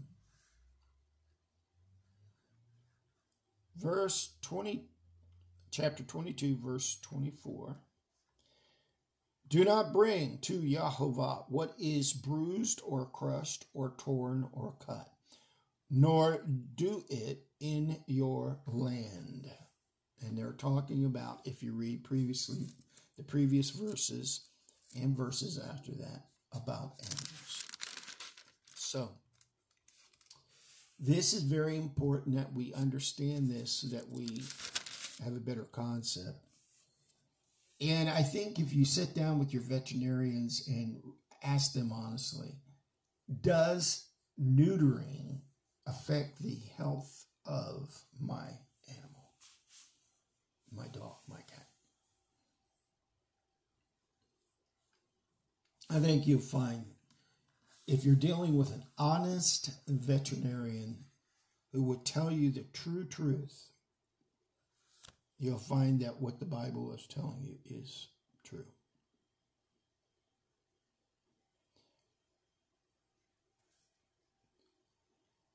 Now, God warns us against these laws of defilement. Do not defile yourselves with all of these, for by all of these the nations are defiled, which I am driving out before you. Thus the land became defiled, therefore I punished it for its crookednesses, and the land vomited out its inhabitants. But you shall guard my laws and my right rulings, and not do any of these abominations. Now there's that word, the worst of the worst sins. The native, nor stranger, nor sojourns among you. Because the men of the land who were before you have done all these abominations, and thus the land became defiled. So, I ask you, is the United States of America and its land defiled? My conclusion from the understanding of the words of the Father God himself is that this land needs to repent greatly. And no one is talking about this that I know of. Hopefully there is more out there than just me who are brave enough to talk about it. We want to lift this curse on our land so that our crops are multiplied in harvest, so that the prosperity of this country comes back, so disease and infirmity are lifted from this land and its people, so that we are not vomited out of this land by God himself. We need to get back to the basic moral practices of the holy word of God. Now, when we read on in his holy word, so let not the land vomit you out for defiling it, as it has vomited out the nations that were before you. For whoever does any of these abominations, those beings who do them shall be cut off from among their people. And you shall guard my charge so as not to do any of these abominable practices, which are done before you, so as not to defile yourselves by them. I am Yahovah your Elohim. I am Yahovah, his name, Elohim, God Almighty. God who we serve. God, Elohim, many theologians theorize, means the plurality of his name, Father, Son, Holy Spirit. And we will have lessons about that in the future. Right now, we need to focus on. So before you start calling me and asking me, is it wrong for women to lay with women? Just as God has pointed it out in Leviticus 18, men are not to have sodomy with men, and women are not to have intimate sexual relationships with women, period. And this ministry is determined to become and be and live and speak the law of God. Take the blood of our Savior to forgive you of your sin. Pray with me now so that you can be reborn in a new life. Dear Heavenly Father, we come before you in the blood and name of Yahushua Messiah, Jesus Christ the Nazarene, and we have all fallen short of your holiness, your righteousness, your sacred glory, your esteem.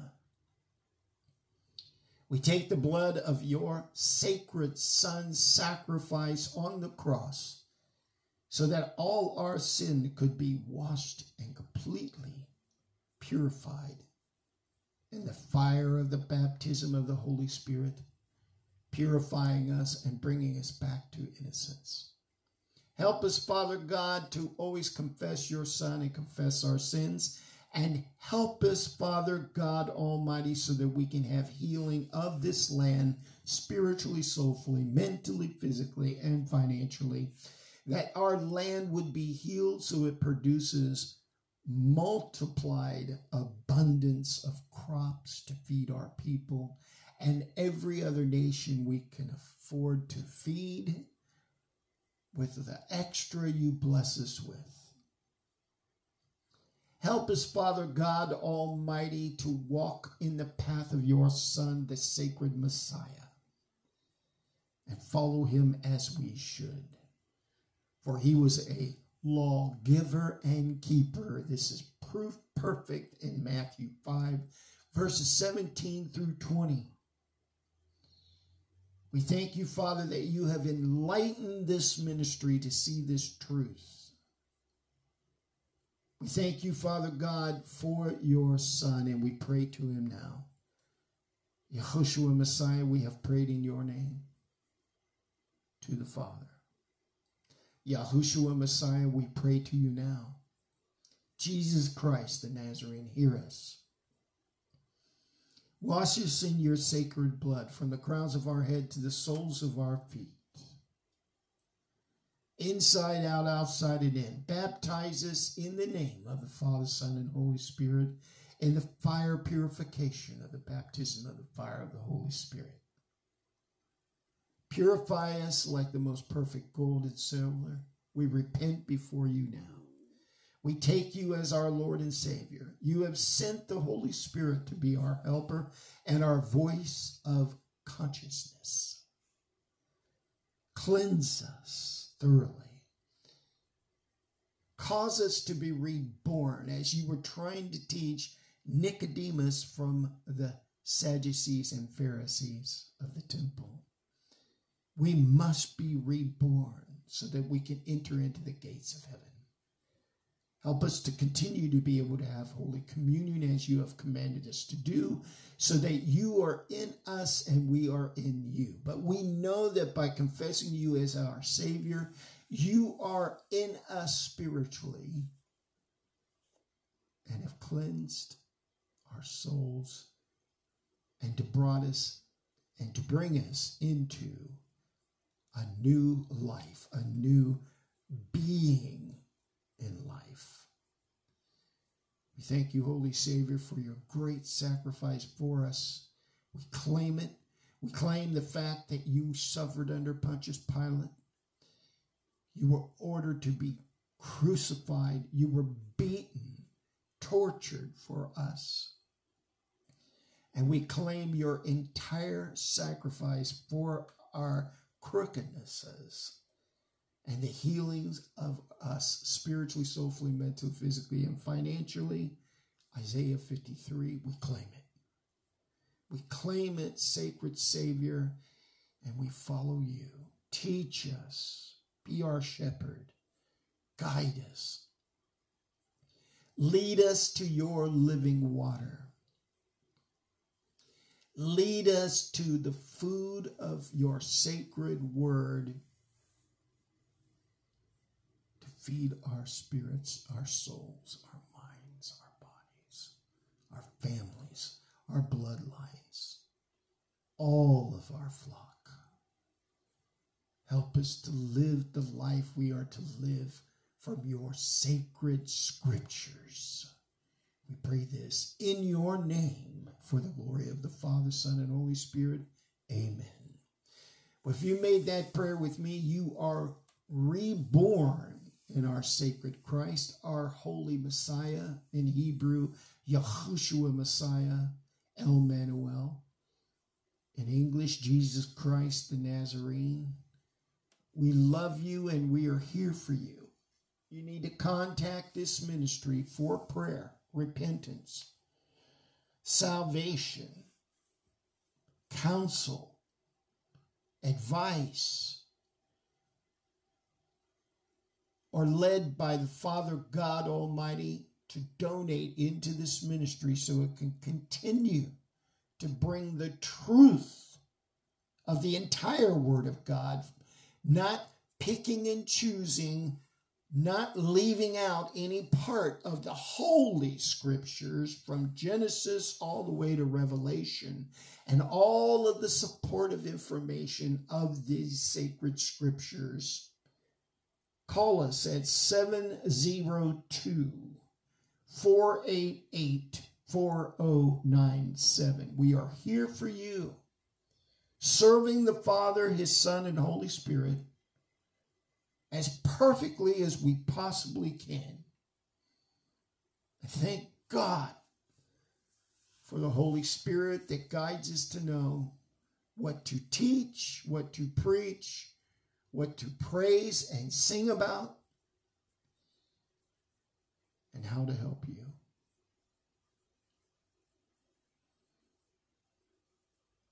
You would be wise to give into this ministry. There are many ministries out there teaching the truth. We are one of them. You would be wise to donate your seed into this fertile ground. Praise the Father God Almighty who anoints us and makes it fertile. Amen. Till we meet again, happy trails to you. You know the number, 702-488-4097. Give us a call. We're here for you. This is Senior Pastor with Beth Nazarene. That's the House of the Nazarene, signing off for now. Amen. Well, good morning, dear friends. It's 11:43 out here in Las Vegas, Nevada. This is Senior Pastor with the House of the Nazarene Ministry coming to you live. And we are having an awesome day out here. It is extremely windy, but it's nice and warm, and I'm going to love it when I take my constitutional. So you may ask yourself, well, what is the constitutional? It's my walk. I take a walk and pray, and the Lord walks with me, and we walk together in the Holy Spirit. And we're going to be talking about the Holy Spirit today. Let me adjust my chair just a little bit. I need to get a little closer here. Now, today, we are going to talk about how Paul, one of the great emissaries and or in the Greek, apostles of our Lord and Savior, how he actually taught from the law. And we've been teaching about the law. And we're going to take a short break led by the Holy Spirit to work from the book of Ephesians and show you how much of the law is in Ephesians. And we're going to be looking from the Blue Letter Bible translation, as well as we're going to be reading from the Hebrew. And these two Bible translations are similar and yet at the same time a little bit different. So when we look at the interlinear translation from Strong's Concordance of what Paul actually wrote in the Greek and Hebrew, we begin to see the real translation and how closely it's related to what Paul would have learned as an Orthodox Jew. And remember, Paul describes himself of the Jew of all Jews, so you need to really keep that in mind. Let's pray. Dear Heavenly Father, I ask you, and I know you hear me, but I also ask for all of those who will listen to this program.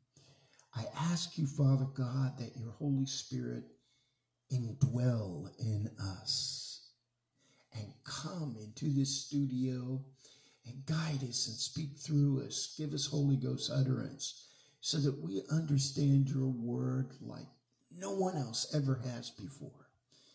Yes, you say in Matthew 7:8, ask and you shall receive. We're here to receive, Father.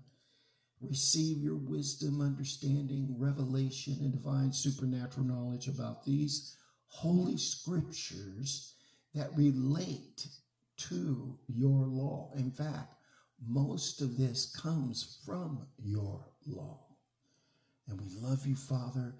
We pray this in the name of Emmanuel, prophesied by Yeshayahu, Isaiah.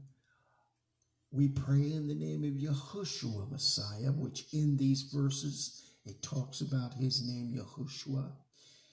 We pray this, Lord God Almighty, blessed God, anoint us to know your holy word. Amen. Well, dear friends, if you need prayer, please call us at 702-488-4097.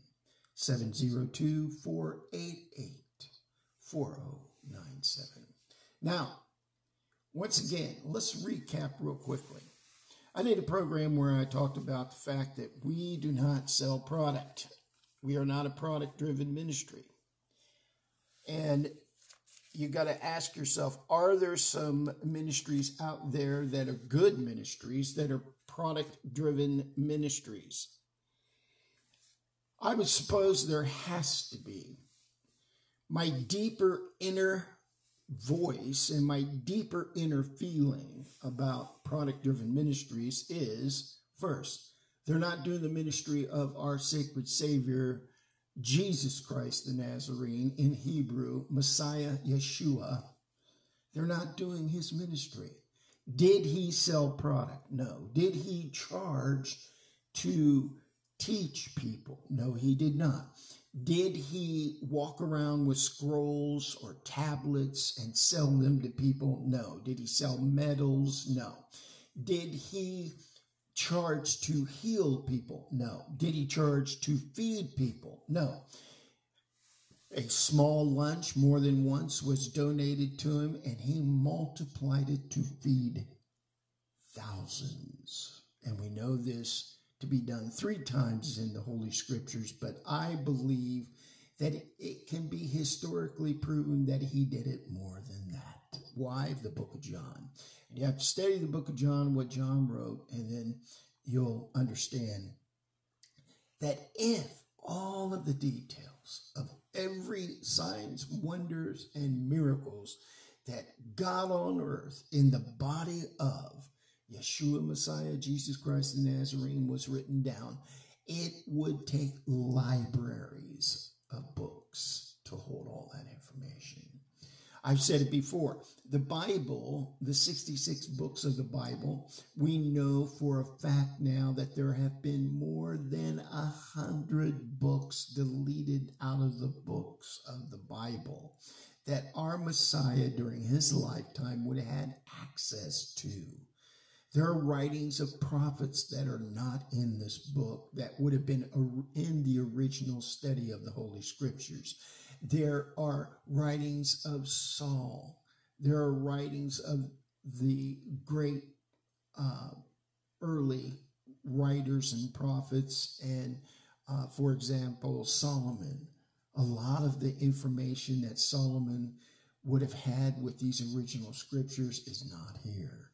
So we know, theologians know for a fact that there have been a minimum of 45 books taken away from the Holy Scriptures. So this is a synopsis, is my point. This 66 books is a synopsized version of the original Holy Scriptures. For example, and I've read all the books of Enoch.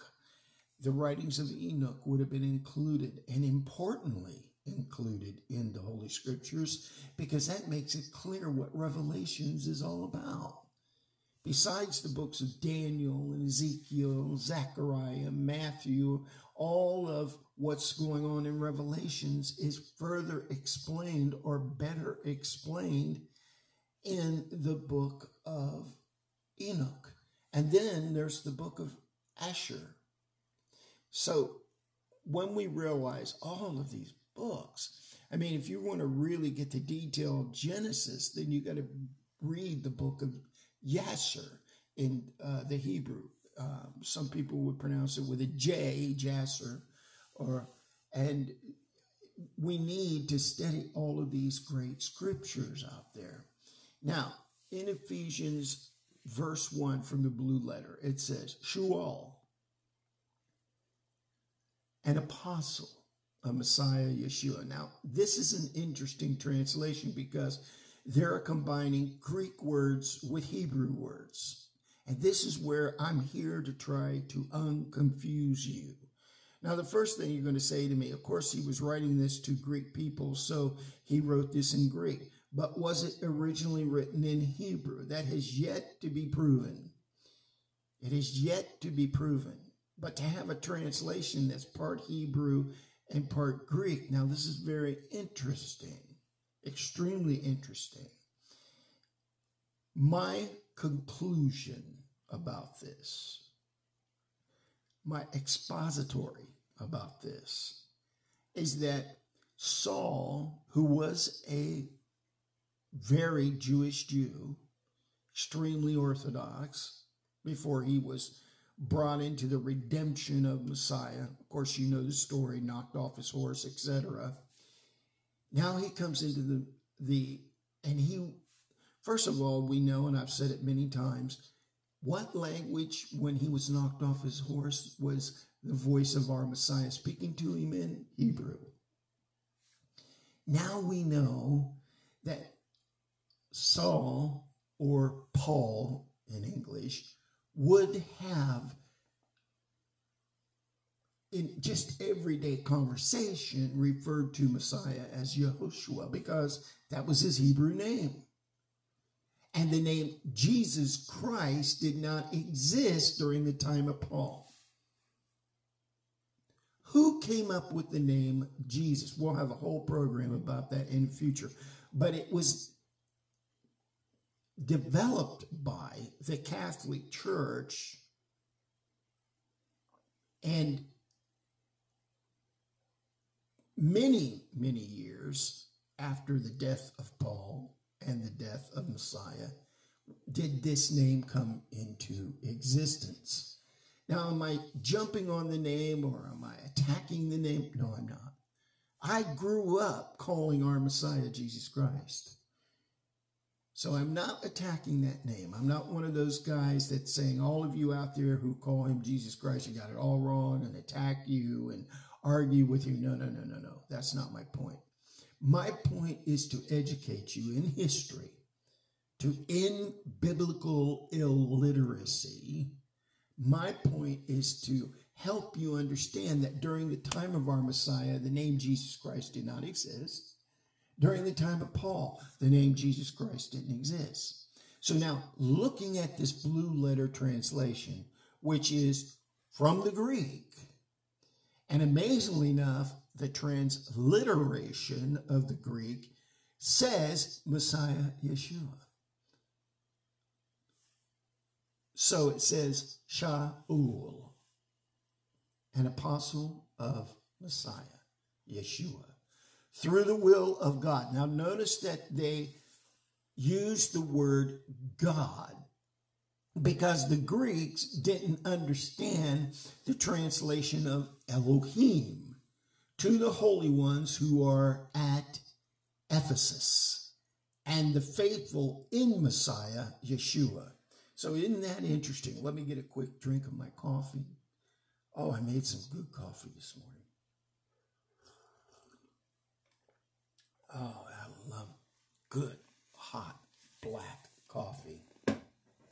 Now, so from the Hebrew it says, Shaul, an emissary. Now, emissary, the Greek word for emissary or representative of Christ himself is the Greek word apostle. So, but emissary, when you look up the meaning of that emissary, it means more than apostle. We'll go into that in another lesson. Shaul, an emissary of Yahushua Messiah. Now notice they say Yahushua first, not Messiah, Yeshua, and this is a truer translation. By the desire of Elohim. Elohim, the plurality of El. El means God. Just E-L is God. Ohim. Now, there are theologians that theorize this represents the plurality of our Father, Son, and Holy Spirit. There are some who would say that this means Most High or God Almighty, because El means God. Okay? All right, now, so notice the word desire. All right? They leave this out in these other translations, and this is the truer translation. To the set apart ones who are in Ephesus and true to Messiah Yeshua. All right, now I hope you can bear with me as we do a comparative study. Now, that's the opening or introduction. Now we're looking at verse 2, all right? Favor to you. Now, in the other translation, the blue letter translation, it says grace to you, favor to you, and shalom, or peace from Elohim. That means God Almighty, our Father, and the Master, Yahushua Messiah. Now, in the blue letter, it reads like this: grace to you and shalom from God our Father and the Lord Yahushua the Messiah. That word Lord in the Hebrew Adonai It should not be there. Lord should always refer to God. And in the Hebrew translation, it's very clear. Favor to you and peace from Elohim, our Father, and the Master Yeshua. Notice the word master. What does it mean? Master, teacher, rabbi, teacher. Master means rabbi, rabbi means master, teacher. All right? So they put in Lord. They take out the proper word here. Okay? Favor to you and peace from Elohim, our Father, and the Master Yahushua, Messiah. Now, verse 3. Now, from the Hebrew, blessed be the Elohim and Father of our Master, Yeshua Messiah, who has blessed us with every spiritual blessing in the heavenlies in Messiah. Now, why is the word master so important? Because later in these verses, Paul in Ephesians is going to start speaking about he's a slave to who? The Master Messiah. So you can see how this translation is not quite correct. And in this translation, it's going to use the word slave. Now, this from the last verse to the first verse, Aleph and Tav, or Alpha and Omega, the word of God from the first verse to the last verse, or whether we read it from the last verse up to the first verse, should all interrelate. This is why we have to learn this in the translations of the Word of God. Now, the third verse in the blue letter says, "Blessed be God and Father of our Lord Yeshua the Messiah, who has blessed us with every spiritual blessing in the heavenly places in Messiah." Now, in the blue letter, it says in Ephesians chapter 1, verse 4, even as he chose us in him before the foundation of the world, that we would be holy and without blemish before him in love. Now, notice they're referring to holy and without blemish. What's this mean? That means like the sacrificial lambs that had to be perfect and without blemish. Whatever was sacrificed had to be perfect and without blemish. All right? Now, let's read on from the Hebrew to English.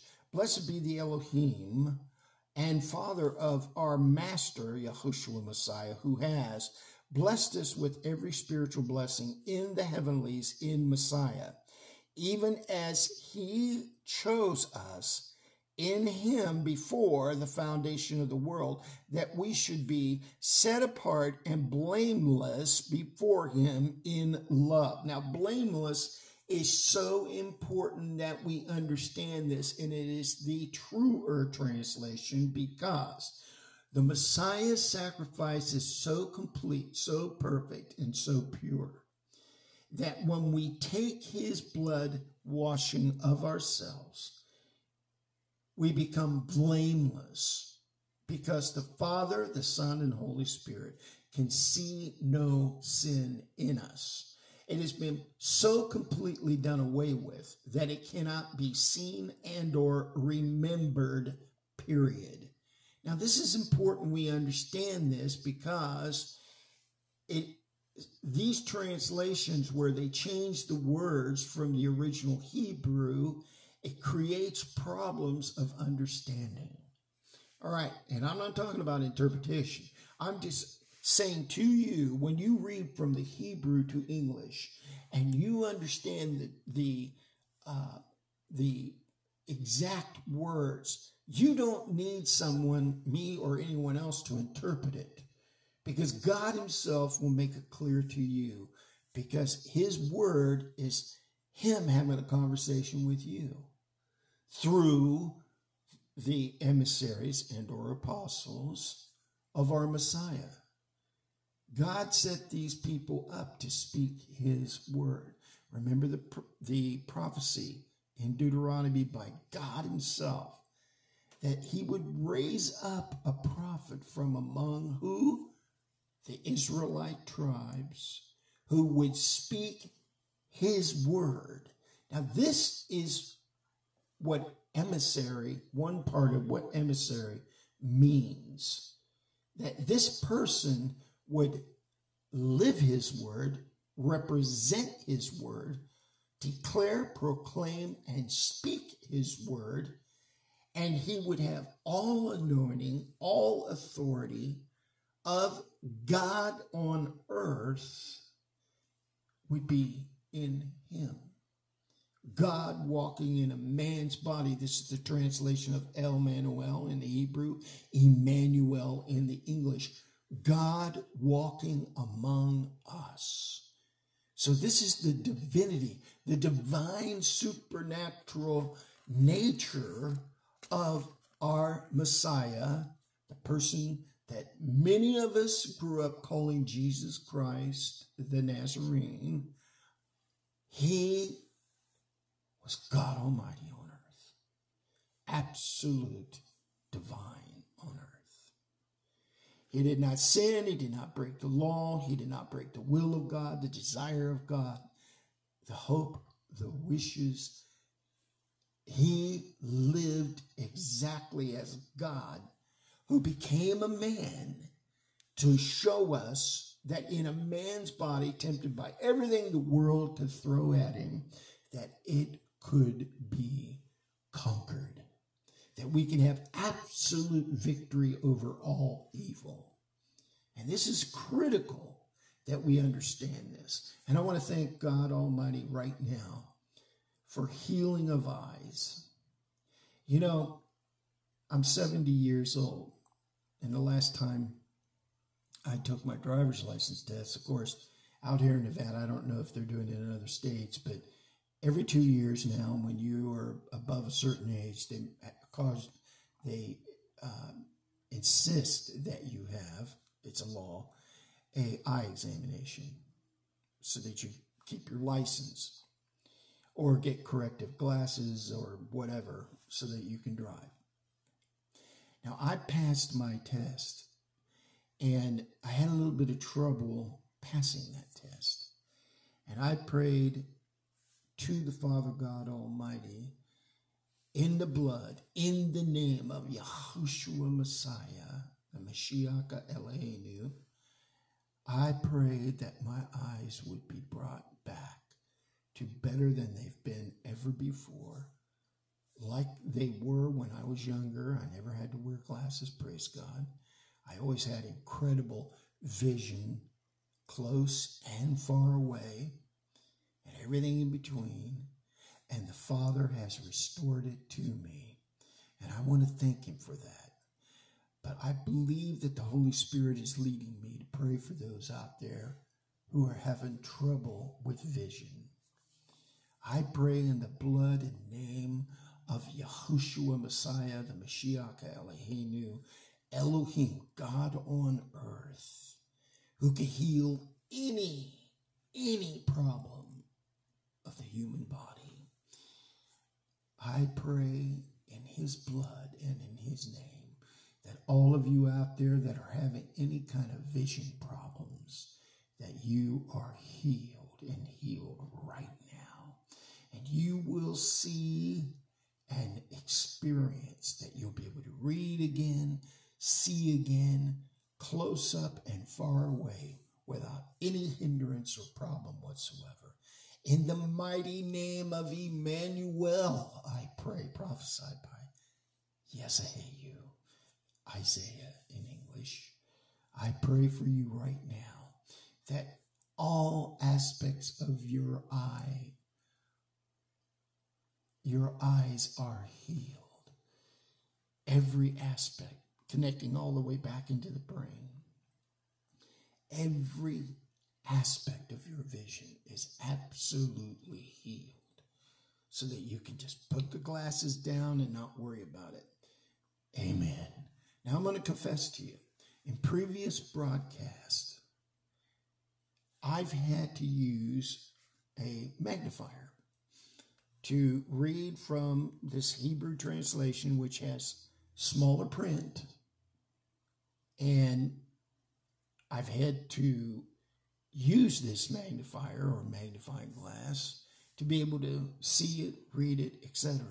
Today, hallelujah, no magnifying glass, and I'm reading it Oh, thank you, God Almighty. I celebrate your healing. By his stripes we are healed. His suffering, his torturous suffering, was perfect for us. Thank you for the healing. All right, now back to verse 5. Having predestined us. Now, this is the Blue Letter Translation. Having predestined us for adoption as sons through Yeshua, the Messiah, to himself according to the good pleasure of his desire. Now, this adoption is so important. Paul says in another way, we are grafted into the wild olive leaf branch of the tribe of Jacob. Olive leaf branch represents peace and shalom. So we are peacefully welcomed and loved into the tribes of Israel. This makes us all Israel. And this whole book is about unifying. Paul, through Messiah and his inspiration, is trying to unify the Greeks, the Latins, all people who were not born of pure blood Hebrew bloodline are brought into the tribes. That's what this is about. Now let's read from the Hebrew.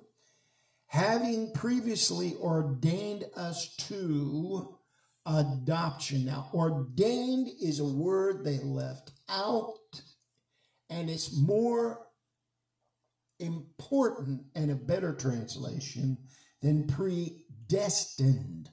Ordained. God ordained it.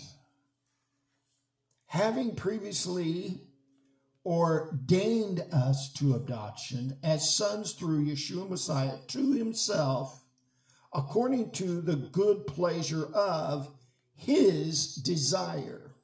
Now 6.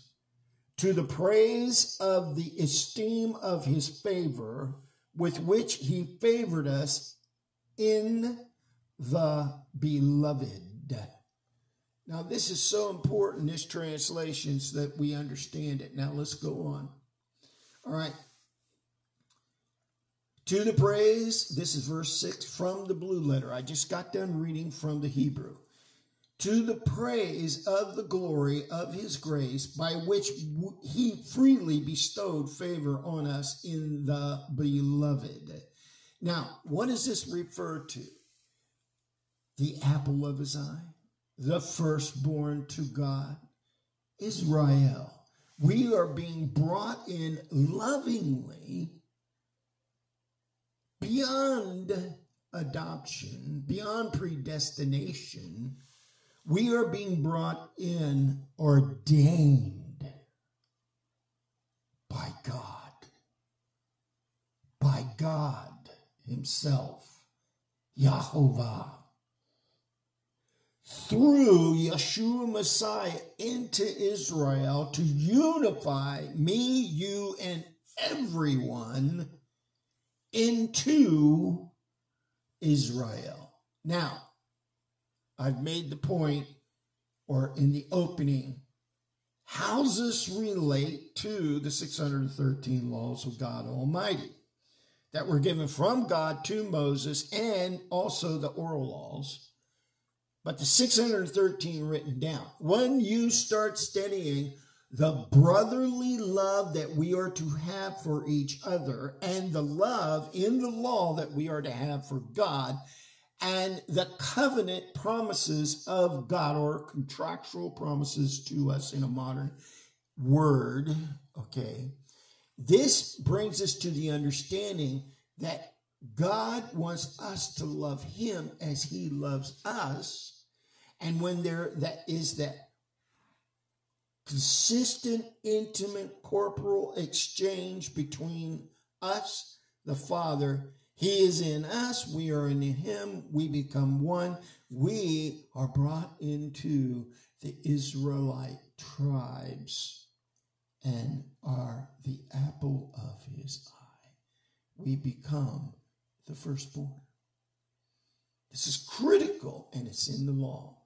And in the future, we're going to start revealing the mysteries, the secrets, the passages within the law that are so prophetic, as well as the love. When Messiah was asked about the law, now he would have considered, when the Sadducees, Pharisees asked him this, not only the 613 laws, he would have known all the oral laws of Moses taught, which is now in the Talmud. When he considered all of that, he said two things. The Shema, Hear, O Yisrael, love God with everything you are. I'm shortening or synopsizing.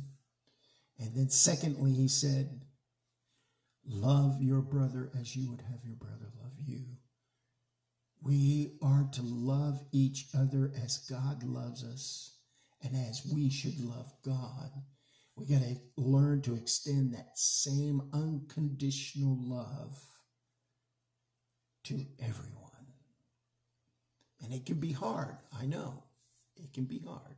It can be tough because a lot of times within this world, there are a lot of very angry, upset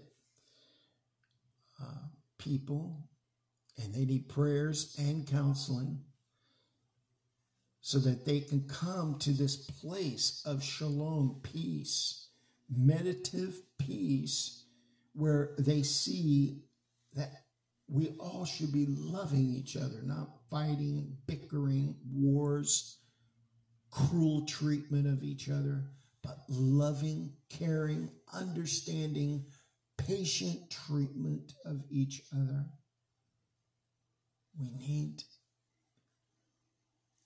Mankind needs to evolve and come up into an understanding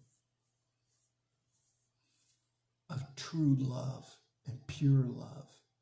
And that pure love, true love, doesn't judge.